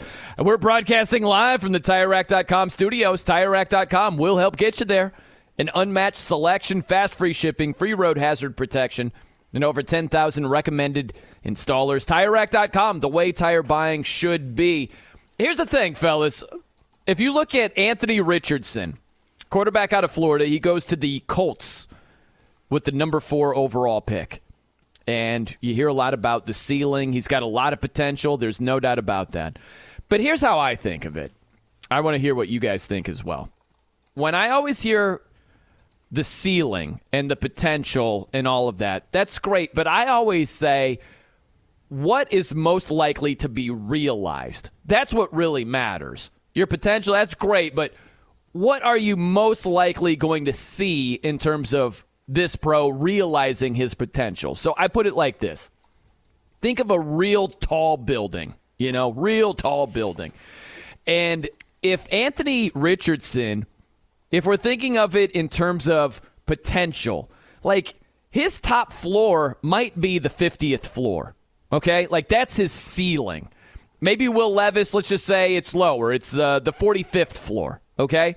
That's fine. That's just potential. But production-wise, if Anthony Richardson's elevator just goes to the 30th floor in terms of production and Levis's goes higher, I really don't care about the ceiling. You know what I'm saying? It's cool to talk about the ceiling. That's fine. But be realistic about how much of that potential is actually going to be realized. It's just a way to check yourself instead of just saying, well, look at the potential. It's okay, fine. But really walk through what do you think is going to be realized? What's the production going to be like? Because that's the only thing that truly matters. Well, and also when we use terms like that, we feel like they are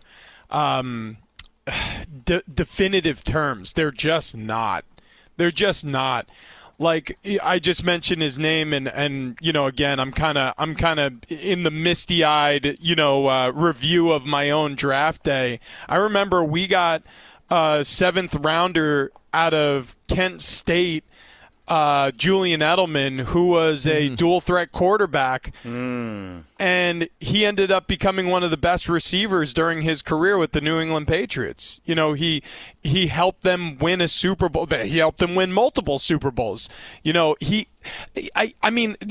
we talked about Julian Edelman's NFL ceiling when he was drafted, we'd be talking about a low drop ceiling that, like, when you walked into the room, you'd be like, this is uncomfortably low. Like, why did you guys put in a drop ceiling in this bedroom? It makes no sense. I mean, it's damn near touching the door jamb. What are we doing here? Are these 6.5-foot ceilings? Like, what are we just hiding cash up there? What's going on? Why is there a false ceiling? But you get my point. Like, I think this is just such a arbitrary term. Like we're going to say today on April, or we're nearing the beginning of May, right? Because I don't have a calendar in front of me and I've lost track of the dates. You get my point, though. We're damn near May. You're going to tell me what an NFL rookie is already, or what a career is going to look like 2 or 3 years into the career, or where Anthony Richardson or Bryce Young or C.J. Stroud or Will Anderson's or Jalen Carter's ceiling looks like now. Like, nobody knows. Will Levis. I mean, nobody has any idea. Tom Brady was a 6th rounder. I mean, it doesn't matter. It doesn't matter what anybody thinks the ceiling is, because the truth is Bryce Young could go into the NFL and suck. He could. Yeah. Will Levis could go into the NFL and maybe one day replace Tom Brady as the greatest of all time. We don't know. Nobody does. This is the inexact science of sports. This is the reason why people who take such big swings, like the movie Air, I just saw that recently. Oh, it's great. Oh, incredible performances all around. Michael Jordan out of UNC could have sucked. That's the truth. It's the truth. Yeah. It's the truth. I mean, and guess what? Sonny Vaccaro and Phil Knight and the execs at Nike, they could have all been fired. They could have been thrown out of there for betting the entire farm of their marketing budget on this great athlete out of UNC because he looked great on paper and the scout said, hey, yeah, he's a surefire. But it could have all failed. You just don't know until you know. So I can't wait to see, like, the day that comes where, we did this actually a year ago. Isaac Pacheco, Brock Purdy. Did you guys see the NFL draft commercial where they read the analysis on them? People miss on their analysis. They miss on what the ceiling for these athletes are all the time. So I don't put much stock into it in the first place. The ceiling is the roof. Yeah. Great Michael Jordan would say. I don't even know I still don't know what he means by that years later. But here's a list of some great third-day draft stars. Geno Atkins, Richard Sherman, David Bakhtiari, Jason Kelsey, right? Like, these are foundational pieces on their respective teams. Obviously, Richard Sherman's moved on, but the other guy's still active. It goes to show you just there's value in this draft at all turns. And I don't know what the Will Levis ending will be. Here's what I know today. He got drafted later than people thought. Maybe he got drafted where he should have been drafted, but just the hype surrounding it was obviously fake. Mm-hmm. And he wakes up today as the third-string quarterback on a team that I think has playoff hopes, but let's be honest, probably isn't a playoff team this year. He's the third-string quarterback on maybe the second or third best team in the AFC South. But that's going to change fast. Maybe. Tannehill's not there for the long haul. Malik Willis is a dud. No. But what is he this year? Like, we're not going to know. But my point being, we're not going to know the answer on Will Levis this year, whereas I think we're going to get the answer on a lot of other guys a lot sooner. Like, I don't know if we're going to see Will Levis play at all this year. I don't. I don't know. I don't think so. When you start as the third-string quarterback on your depth chart, you're right. There could be a lot of changes, Brian. Ryan Tannehill could get hurt again, and Malik Willis, they don't love Willis. I know that. That's why they drafted Levis where they did. I don't know how it's really hard, and that's why the draft is a hard thing to grade, and we all have our opinions, but it's going to be months, if not years, until we really get the final answer on a lot of these guys.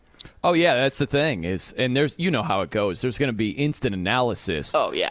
But it's going to take a little while. And I think one of the things that we don't spend as much time as we should, now that we know where these players have gone, these 5 quarterbacks have gone, where you have, the top 3 guys, 3 of the first 4 picks. Bryce Young goes to Carolina. We all know about C.J. Stroud going to Houston, Anthony Richardson with the Colts, 33rd overall, Will Levis to the Titans, and then you get Hendon Hooker going 68th overall to the Lions. Now that you know where they are, it's interesting to look at what talent they have or what they lack around them. And I think the biggest transition is going to be C.J. Stroud right now, going from what he had at Ohio State, which was a who's who, to Nico Collins and Noah Brown. Are you serious? Those are the weapons to throw to? So I think that we mentioned Josh Allen quite a bit, the Bills quarterback, and his first 2 years were not very good at all. And what did they do? Year 3, they got this guy named Stephon Diggs, who helped them quite a bit. And it wasn't all just Diggs. Allen did a lot to work on his footwork. He really basically fixed his accuracy issues. So he did a lot on his own. But what you're surrounded by matters as well. And so when you go team by team and you look at Carolina traded a boatload to get Bryce Young. Houston traded a boatload to get Will Anderson Jr., who might be good, but he plays defense. You know what I mean? Like, Indianapolis has to upgrade the talent around Anthony Richardson a lot. It's not like Tennessee. The cupboard is full to capacity over there, right? So you've got to do a lot more to complement these players. And what you're saying, Jared, is there's going to be instant analysis, but you're right. It might take a couple of years to have a firm sense of this is the guy. We thought RG3 was going to be a stud after year 1. Not the case. Yeah. We thought Josh Allen was a dud after 2 years. Not the case. So it does take time. Yeah, I mean, Peyton Manning led the league in interceptions famously his rookie year. I mean, he stunk out loud. He was terrible. And he goes down as one of the greatest quarterbacks of all time. Like, it is so easy for us, to pencil whip something and say, hey, I'm turning in my class project. C.J. Stroud is going to be good. And it's just like, okay, based on what? What he did in college? That has never been an accurate rubric to base your assessment off of, because there are certain guys who are incredible in college who go to the NFL and just struggle. And it's situationally, or it's the teammates they have around them, or it's the money and the fame and the acclaim, or the pressure, or the coaching, or the culture, or the geographic location. I mean, there's so many factors, there's so many variables, it's impossible to know if a guy is going to make it at the next level. Now, there are certain percentages that you play. I think it's something like there's a 50% hit rate if you are 5-star recruit out of high school that you'll end up in the NFL, right? That you'll be talented enough during your college career to end up in the NFL. So you play those percentages. There's something like a 40%, maybe it's something less than that. Maybe it's a 35% hit rate if you take a first-round quarterback that he's going to turn into your franchise quarterback, and at very least, by all criteria, be considered good. Those percentages are pretty low, but it's a really important position in the NFL, and if you can hit on 33% even, you're going to take that risk if you're a general manager, because if you get one of the great ones, you're going to have a job for a long time.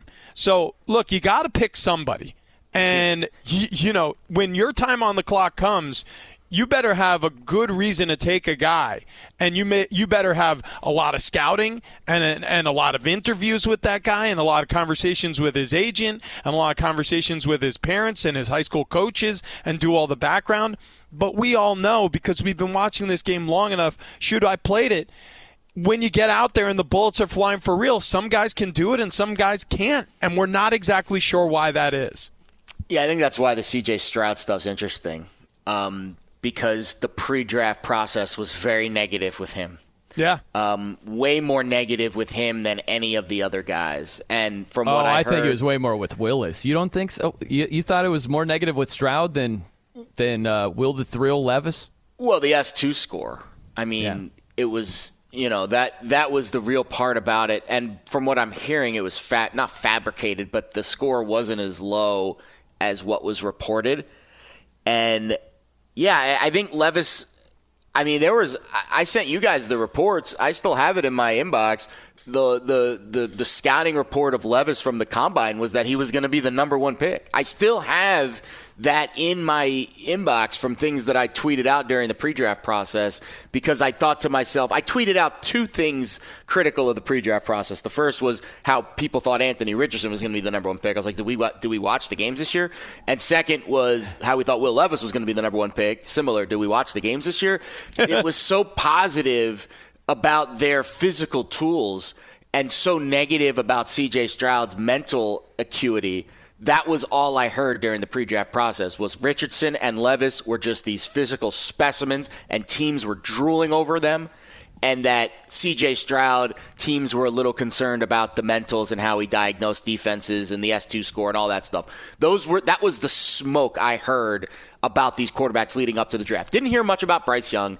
Makes sense. Everyone kind of knew going forward he was going to be the number one pick. There wasn't need to smoke him up or smoke him down in any way because he was going one, and that was the end of it. But the other three, there was a lot of this jockeying, and I think even Chris Ballard, the Colts GM, if you watch his post-draft interview, even he was critical of the negative smoke that C.J. Stroud was getting. He came out and said it. He said, I hated the way he was covered. He didn't mention Stroud by name, but you can kind of read between the lines who he was talking about based on the F2 score and some of the other things that were reported.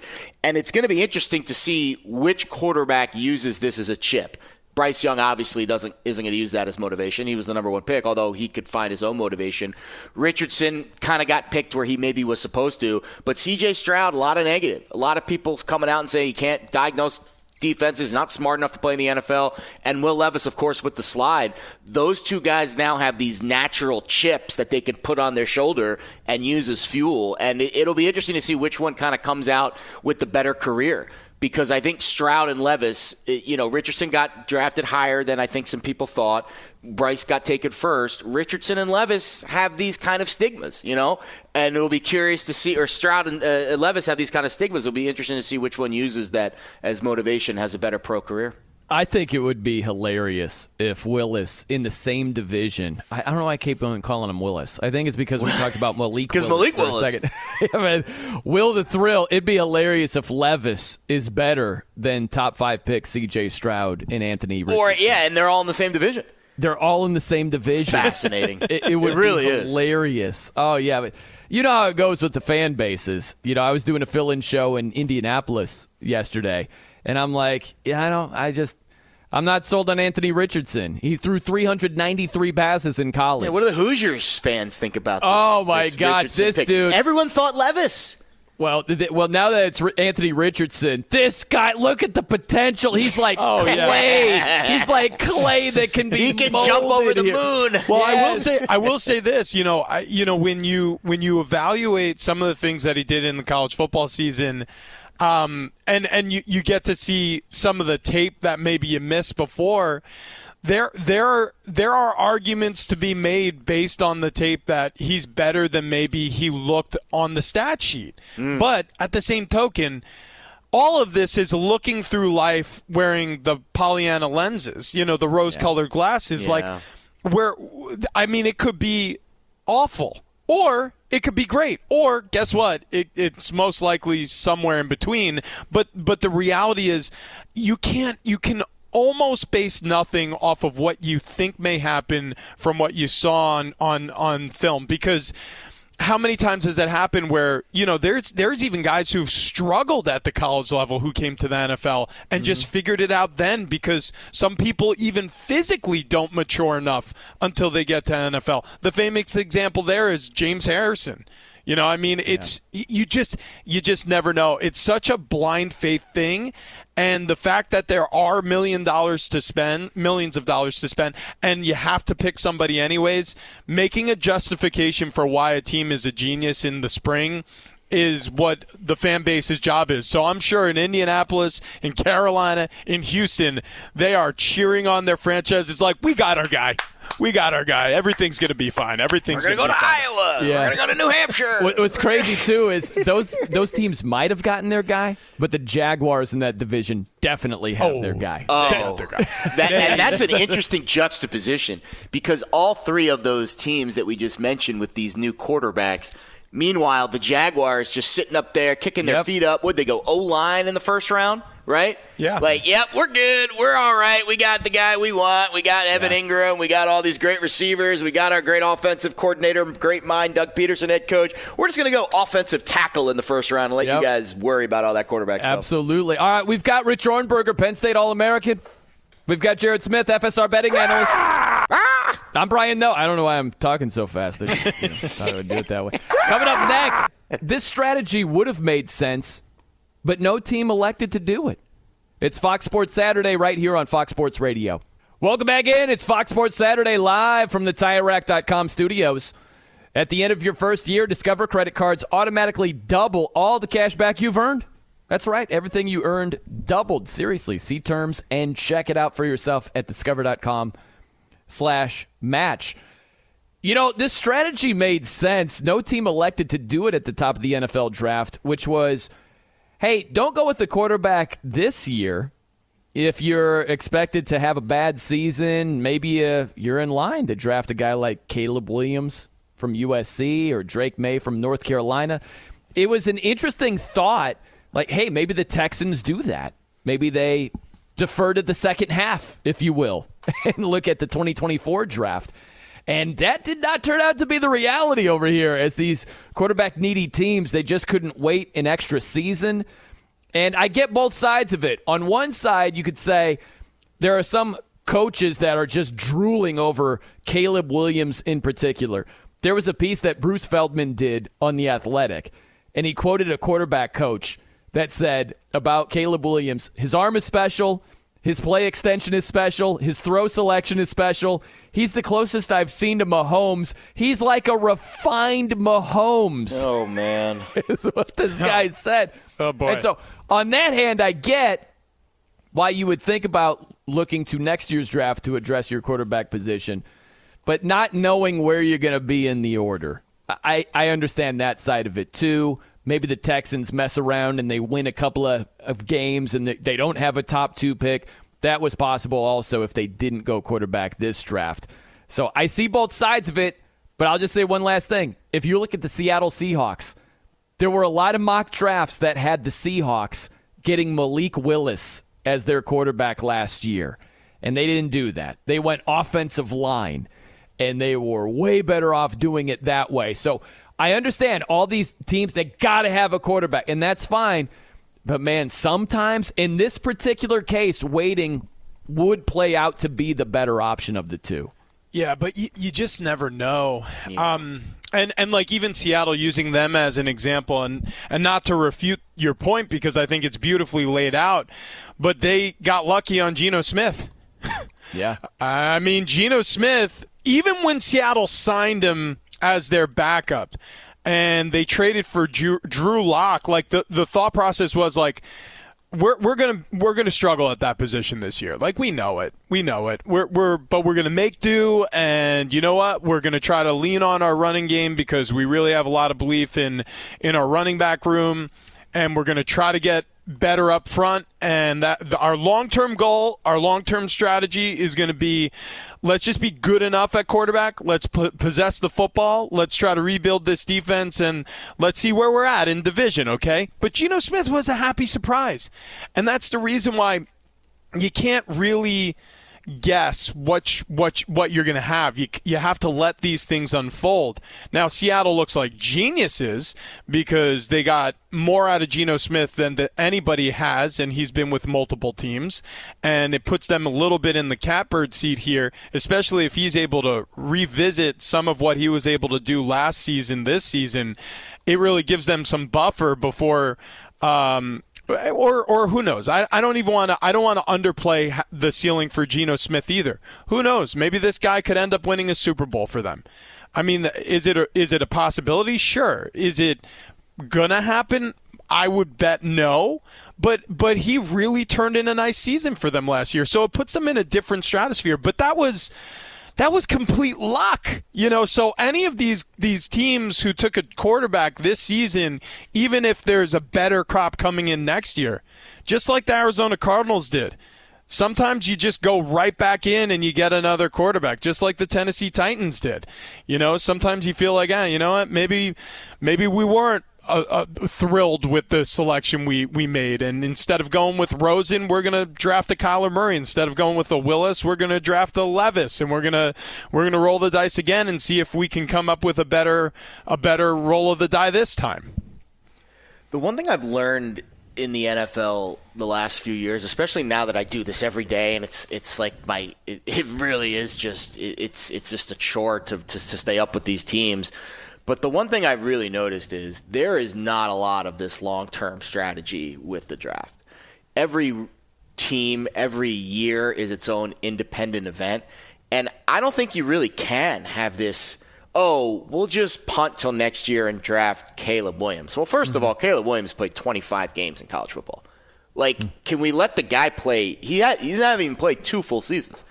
So that needs to be the first part of the equation. Is we're going all in next year for a guy that we don't know yet anything that's going to take place this season. We don't know how any of the vibe is going to look in next year's draft. Who's at the top of the draft? What do they need? Et cetera, et cetera. And another thing that I really struggle to wrap my head around when it comes to drafting guys next year before we've even gotten through this draft. The NFL stands for not for long. If your strategy is, I'll be around next year to draft Caleb Williams, what if you're not? What if you have a 2-14, 2-15 year and you're fired and you're not even there to draft Caleb Williams? So I understand why teams are not as long-term with the top of the draft. We're drafting in the top of this year's selection process. We need to get a guy that can help us win right now, because I might not be around to draft next year. So who cares if Caleb Williams is coming? Because if I'm not picking, then I don't really care who's at the top of the draft. So I understand why the short-term strategy is prevalent with a lot of these teams. They need to win right now, because that's the kind of league that they're in. That's the kind of job security that they have, which is basically none. Maybe Nick Caserio and D'Amico Ryans have a little bit more runway, but for the most part, you got to win right now in the NFL, or you might not be around next year to make a pick. I get it, but that's what I think with the Houston Texans is getting C.J. Stroud. They very easily could have a top 2 pick next year. They really could. And they'd be sitting there like, we could make a run if we had that pick anymore, which they don't because of the Will Anderson Jr. trade. If they had that pick, they might think, maybe Caleb Williams or Drake May. We'd rather have either of those guys than C.J. Stroud. They very well could be thinking that next year. To your point, and this proves your point, is look at the Chicago Bears. How many people thought that they might trade away Justin Fields and go back into the draft for Stroud or Bryce Young this year before trading their pick to the Carolina Panthers? So your point is well heard, man. I mean, it is a win-now league, to Jared's point, too. We're in strange times because the instant gratification that these general managers and their front offices need to strike with their franchise and their fan base, I mean, that's a real thing. No, it absolutely is. Someone else who is also a real thing.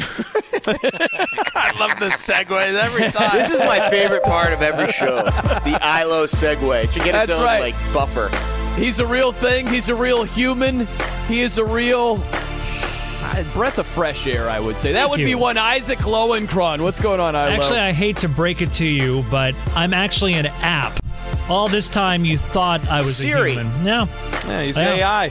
Just a proprietary chat GPT, if you will. Speaking of the real thing, I have an honest-to-goodness treat for you guys, because I have a legitimate Dylan Brooks update. I have breaking Dylan Brooks news that you have not heard anywhere else. So in the meantime, to a reporter. Here's what I want you guys to do while I set this up. I want you to get on your Twitter feeds and go to Twitter /@LADE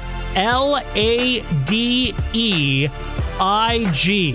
There's a video there that I'm about to talk about. I want you guys to check it out while I give you the background. So, we start by going back for the context. Game 2 of the NBA playoffs, Memphis' Dylan Brooks talking about the Lakers' LeBron James. I don't care. He's old. I poke bears. I don't respect no one until they come and give me 40. Well, in Game 6 on Friday night, they did give him 40 as LeBron and the Lakers defeated Memphis by 40 points, 125-85, eliminating the Grizzlies 4-2. Now, to give people out there sort of a lay of the land, a lot of visiting NBA teams, when they go to play the Lakers, stay about a block away from Crypto.com Arena at the Ritz-Carlton Hotel. And so the Grizzlies were staying at the Ritz, a block away from the arena, and a guy who runs a Laker fan account named Aaron, actually took a video of Dylan Brooks walking the one block from Crypto.com Arena to the Ritz-Carlton Hotel, and titled the video, Dylan Brooks' Long Walk of Shame. It's Dylan Brooks taking a 3-minute walk, and it is one of the saddest things you will ever see unless you're a Lakers fan. He's being surrounded by Lakers fans. He's being heckled. He's stone-faced, expressionless, wearing dark glasses, still wearing his DB necklace. He's wearing like a red long-sleeve shirt and shorts, which is not a good look in my opinion. What about the bag, though? What about the bag, Ilo? What do you think the bag is? It's a merce, right? Yeah, a man purse, a merce. It's a European satchel. A European satchel. He's got all of his keys and wallet in there and everything. I didn't have the former NFL offensive lineman defending Dylan Brooks. Sunglasses at night's a bold choice. Sunglasses at night, yeah. Those are really bright flash bulbs. The lights are bright in L.A. this time of year, huh? What does Zach Galifianakis say in The Hangover, where it's like, it's where I keep all my things, and he's like, so and so has one, and the reply is, so does Joey Behart. But I can't remember what Zach says initially. I can't remember. I didn't have Indiana Jones wore one. Indiana Jones wore one. Amazing. I didn't have Rich Ohrnberger defending Dylan Brooks' fashion sense on my bingo board this morning, by the way. But I appreciate I own that exact outfit, and in fact, I am a huge supporter of fanny packs. So, really? Yeah, oh, God, yeah. Oh, so I wear one all the time when I walk the dog. I keep his treats in there. Yep. Well, what did Belichick say when you showed up at the facility with that on, I can see Rich? Belichick rocking a fanny. Yeah, actually, it's a good point. He does he does look like a fanny pack guy. 100%. He's not. I walked in and he said, take it off or leave. I said, yes, sir. Yes, sir. Throw it in the trash immediately. So it burned it. The video already has 10,000 views. It's only been up for about half an hour. But again, That's Dylan Brooks' amazing. Long Walk of Shame is recommended viewing on this day. Meanwhile, the Sacramento Kings and Golden State headed to a Game 7 to decide who's going to play the Lakers in the conference semifinals. As Sacramento won Game 6, 118-99. Game 7 on Sunday at Sacramento. In round 2 of the NFL Draft Friday night, the Titans drafted Kentucky quarterback Will Levis, 33rd overall, while in the third round, Detroit drafted Tennessee quarterback Hendon Hooker at number 68 overall. And multiple outlets report that we've already had a trade this morning. The Chicago Bears trading the first pick of the fourth round of the draft to the New Orleans Saints. So the Saints are now on the clock for when the draft resumes at the top of the hour. Fellas, all yours. Thank you, Ilo. Saints on the clock. Like it. By the way, can I be a complete jerk with this Twitter page over here? It looks like a great page, by the way. What'd you say? Aaron runs it? Yeah, Aaron runs it. Mm-hmm. Lakers all day, every day. Every day should be 2 words. Like the way he laid that. What are you doing right there? What?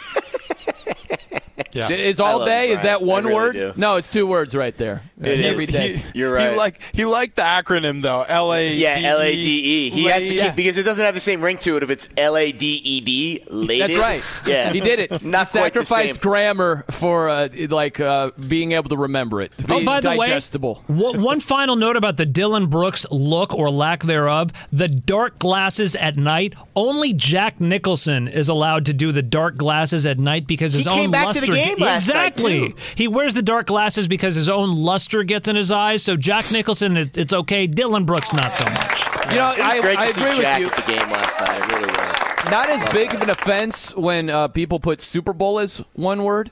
That's the greatest offense right there. Right? Oh yeah, you were really unforgivable. You were really hot you got about upset. that. It's the biggest game we got. I do remember that you got upset. Yeah. And listen, every day sometimes it is one word. I think it's just when it's an adjective, right? Like when it's like my everyday routine, that would be one word. Is that true? But Lakers all day, every day.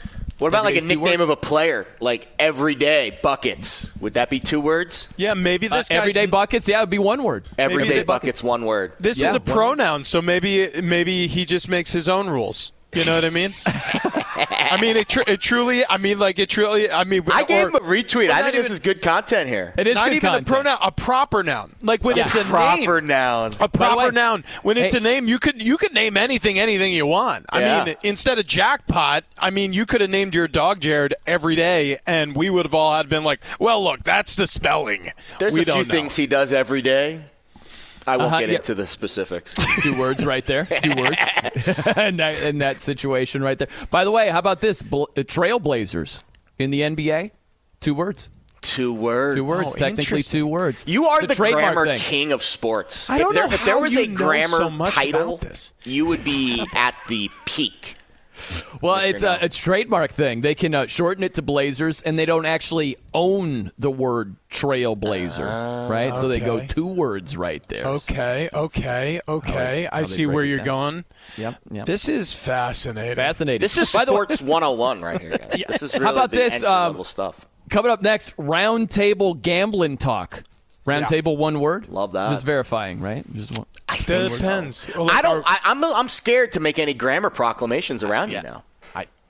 Are we talking pizza, round table pizza, or just like the table we're all sitting at is round? Square box, round pizza, triangle slices. Love pizza. Like it's an the anomaly table in is itself. round. Is it? I think it's sometimes money line. You know what? Money line's one I get confused with a lot. Money line trips me up. Sometimes I see it 2 words. Sometimes it's 1. I'm like, what's technically the right way? I don't know. I'm now nauseous. I'm going to throw up. I'm now so confused. I'm physically ill. You didn't tell me there was going to be grammar on this test.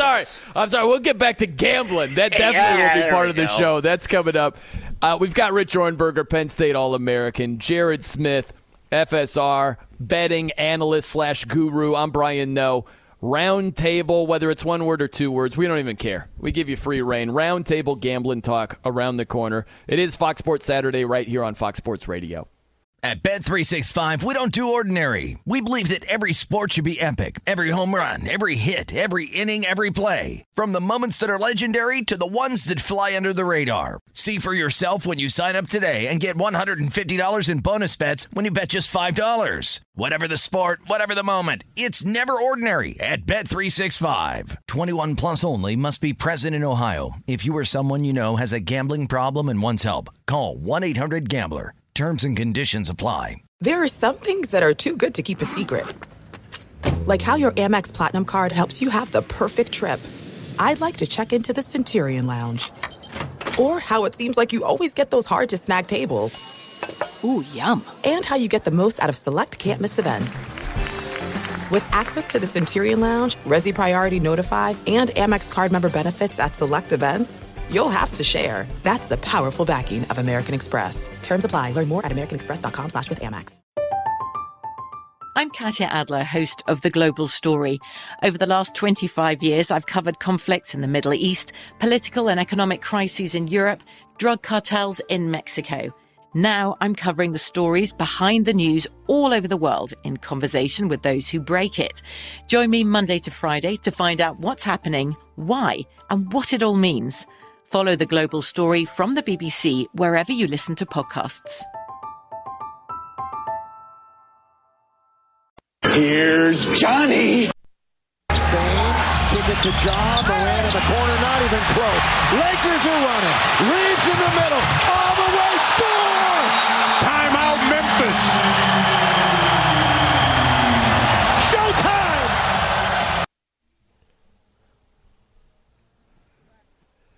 Welcome back in. It's Fox Sports Saturday live from the TireRack.com studios. That was the Progressive Play of the Day, brought to you by Progressive Insurance. Progressive makes bundling easy and affordable. Get a multi-policy discount by combining your motorcycle, RV, boat, ATV, and more. All your protection in one place. Bundle and save at Progressive.com. The sound you heard compliments of Spectrum Sportsnet Lakers TV as the Lakers beat the Grizzlies by 40 in a closeout Game 6 win. Lakers over the Grizzlies. They move forward, and we'll find out if they face either the Kings or the Warriors in the next round. Up on game, top of the hour, LeVar Arrington, TJ Hushmanzada with you today. By the way, props to the crew. Iowa Sam doing his thing, technical producer. Our trusted producer, Bo Benson, Lakers fan right there. He's giddy. He's like Lakers in a gentleman's sweep, whether it's Warriors or Kings.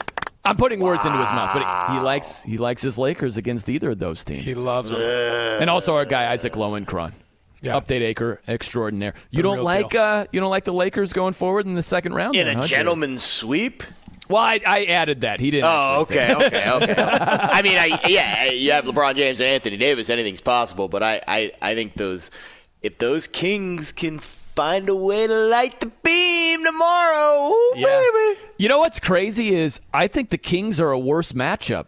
Totally for the agree. Lakers. Oh, right? Athletic. Fast, totally quick, they're going 100 miles per hour. Curious what the line will be in that series, what the series price will be.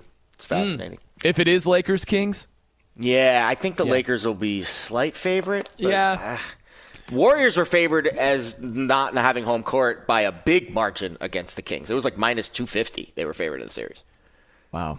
Yeah, I don't love those odds anymore. Right? No, can't wait for Game 7. All right, so one word or two words, whatever your preference is. Round table gambling talk. Yeah, we'll start with you, Jared Smith. What are you thinking for today? Guys, how about this? There is a baseball game being played in Mexico City today between the Padres and the Giants. The total is 15.5. Oh man! I mean, you got to bet the over, right?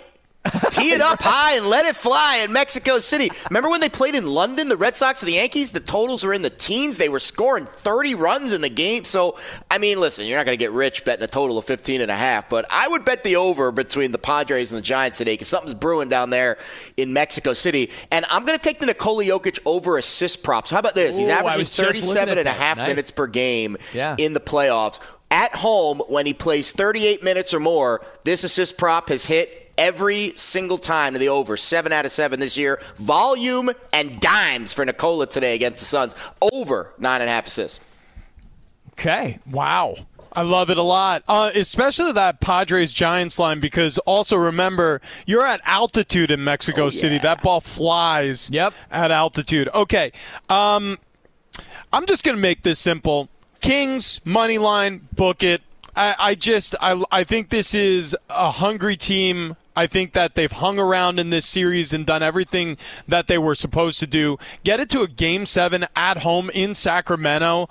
I mean, this line is narrow thin, so if you like the Kings, you like them to win. I like the Kings to face the Lakers in the second round. Light the beam. Yep, light the beam. Game 1 tonight, Nuggets hosting the Suns. Interested in this series. I'm going to be a little bit dangerous over here. A little dangerous because Devin Booker was tremendous in many games against the Clippers. I'm going to take his point total under 30.5 today. I know he's been cooking. It's dangerous, but he's going to be a key for that Nuggets defense. They might double him and force other guys to beat him. So I'm going to take the under on D-Book 30.5. Very nice. If it's wrong, just forget I even said that. Everybody have a great day. We'll see you. At Bet365, we don't do ordinary. We believe that every sport should be epic. Every home run, every hit, every inning, every play. From the moments that are legendary to the ones that fly under the radar. See for yourself when you sign up today and get $150 in bonus bets when you bet just $5. Whatever the sport, whatever the moment, it's never ordinary at Bet365. 21 plus only. Must be present in Ohio. If you or someone you know has a gambling problem and wants help, call 1-800-GAMBLER. Terms and conditions apply. I'm Katya Adler, host of The Global Story. Over the last 25 years, I've covered conflicts in the Middle East, political and economic crises in Europe, drug cartels in Mexico. Now I'm covering the stories behind the news all over the world in conversation with those who break it. Join me Monday to Friday to find out what's happening, why, and what it all means. Follow The Global Story from the BBC wherever you listen to podcasts. Xfinity has free premium networks for everyone this month, no matter what kind of entertainment you love. Addicted to true crime? Catch killer cases and more spine-tingling shows on A&E Crime Central. Crave adventure? Explore Asian action movies on Hi-Ya. Searching for something extreme? Check out skating, snowboarding, and more on Fuel TV Plus, the global home of action sports. And find crowd-pleasing bops on iHeartRadio's Hit Nation playlist. There's new free shows and movies to love every week. Say free this week in your Xfinity voice remote.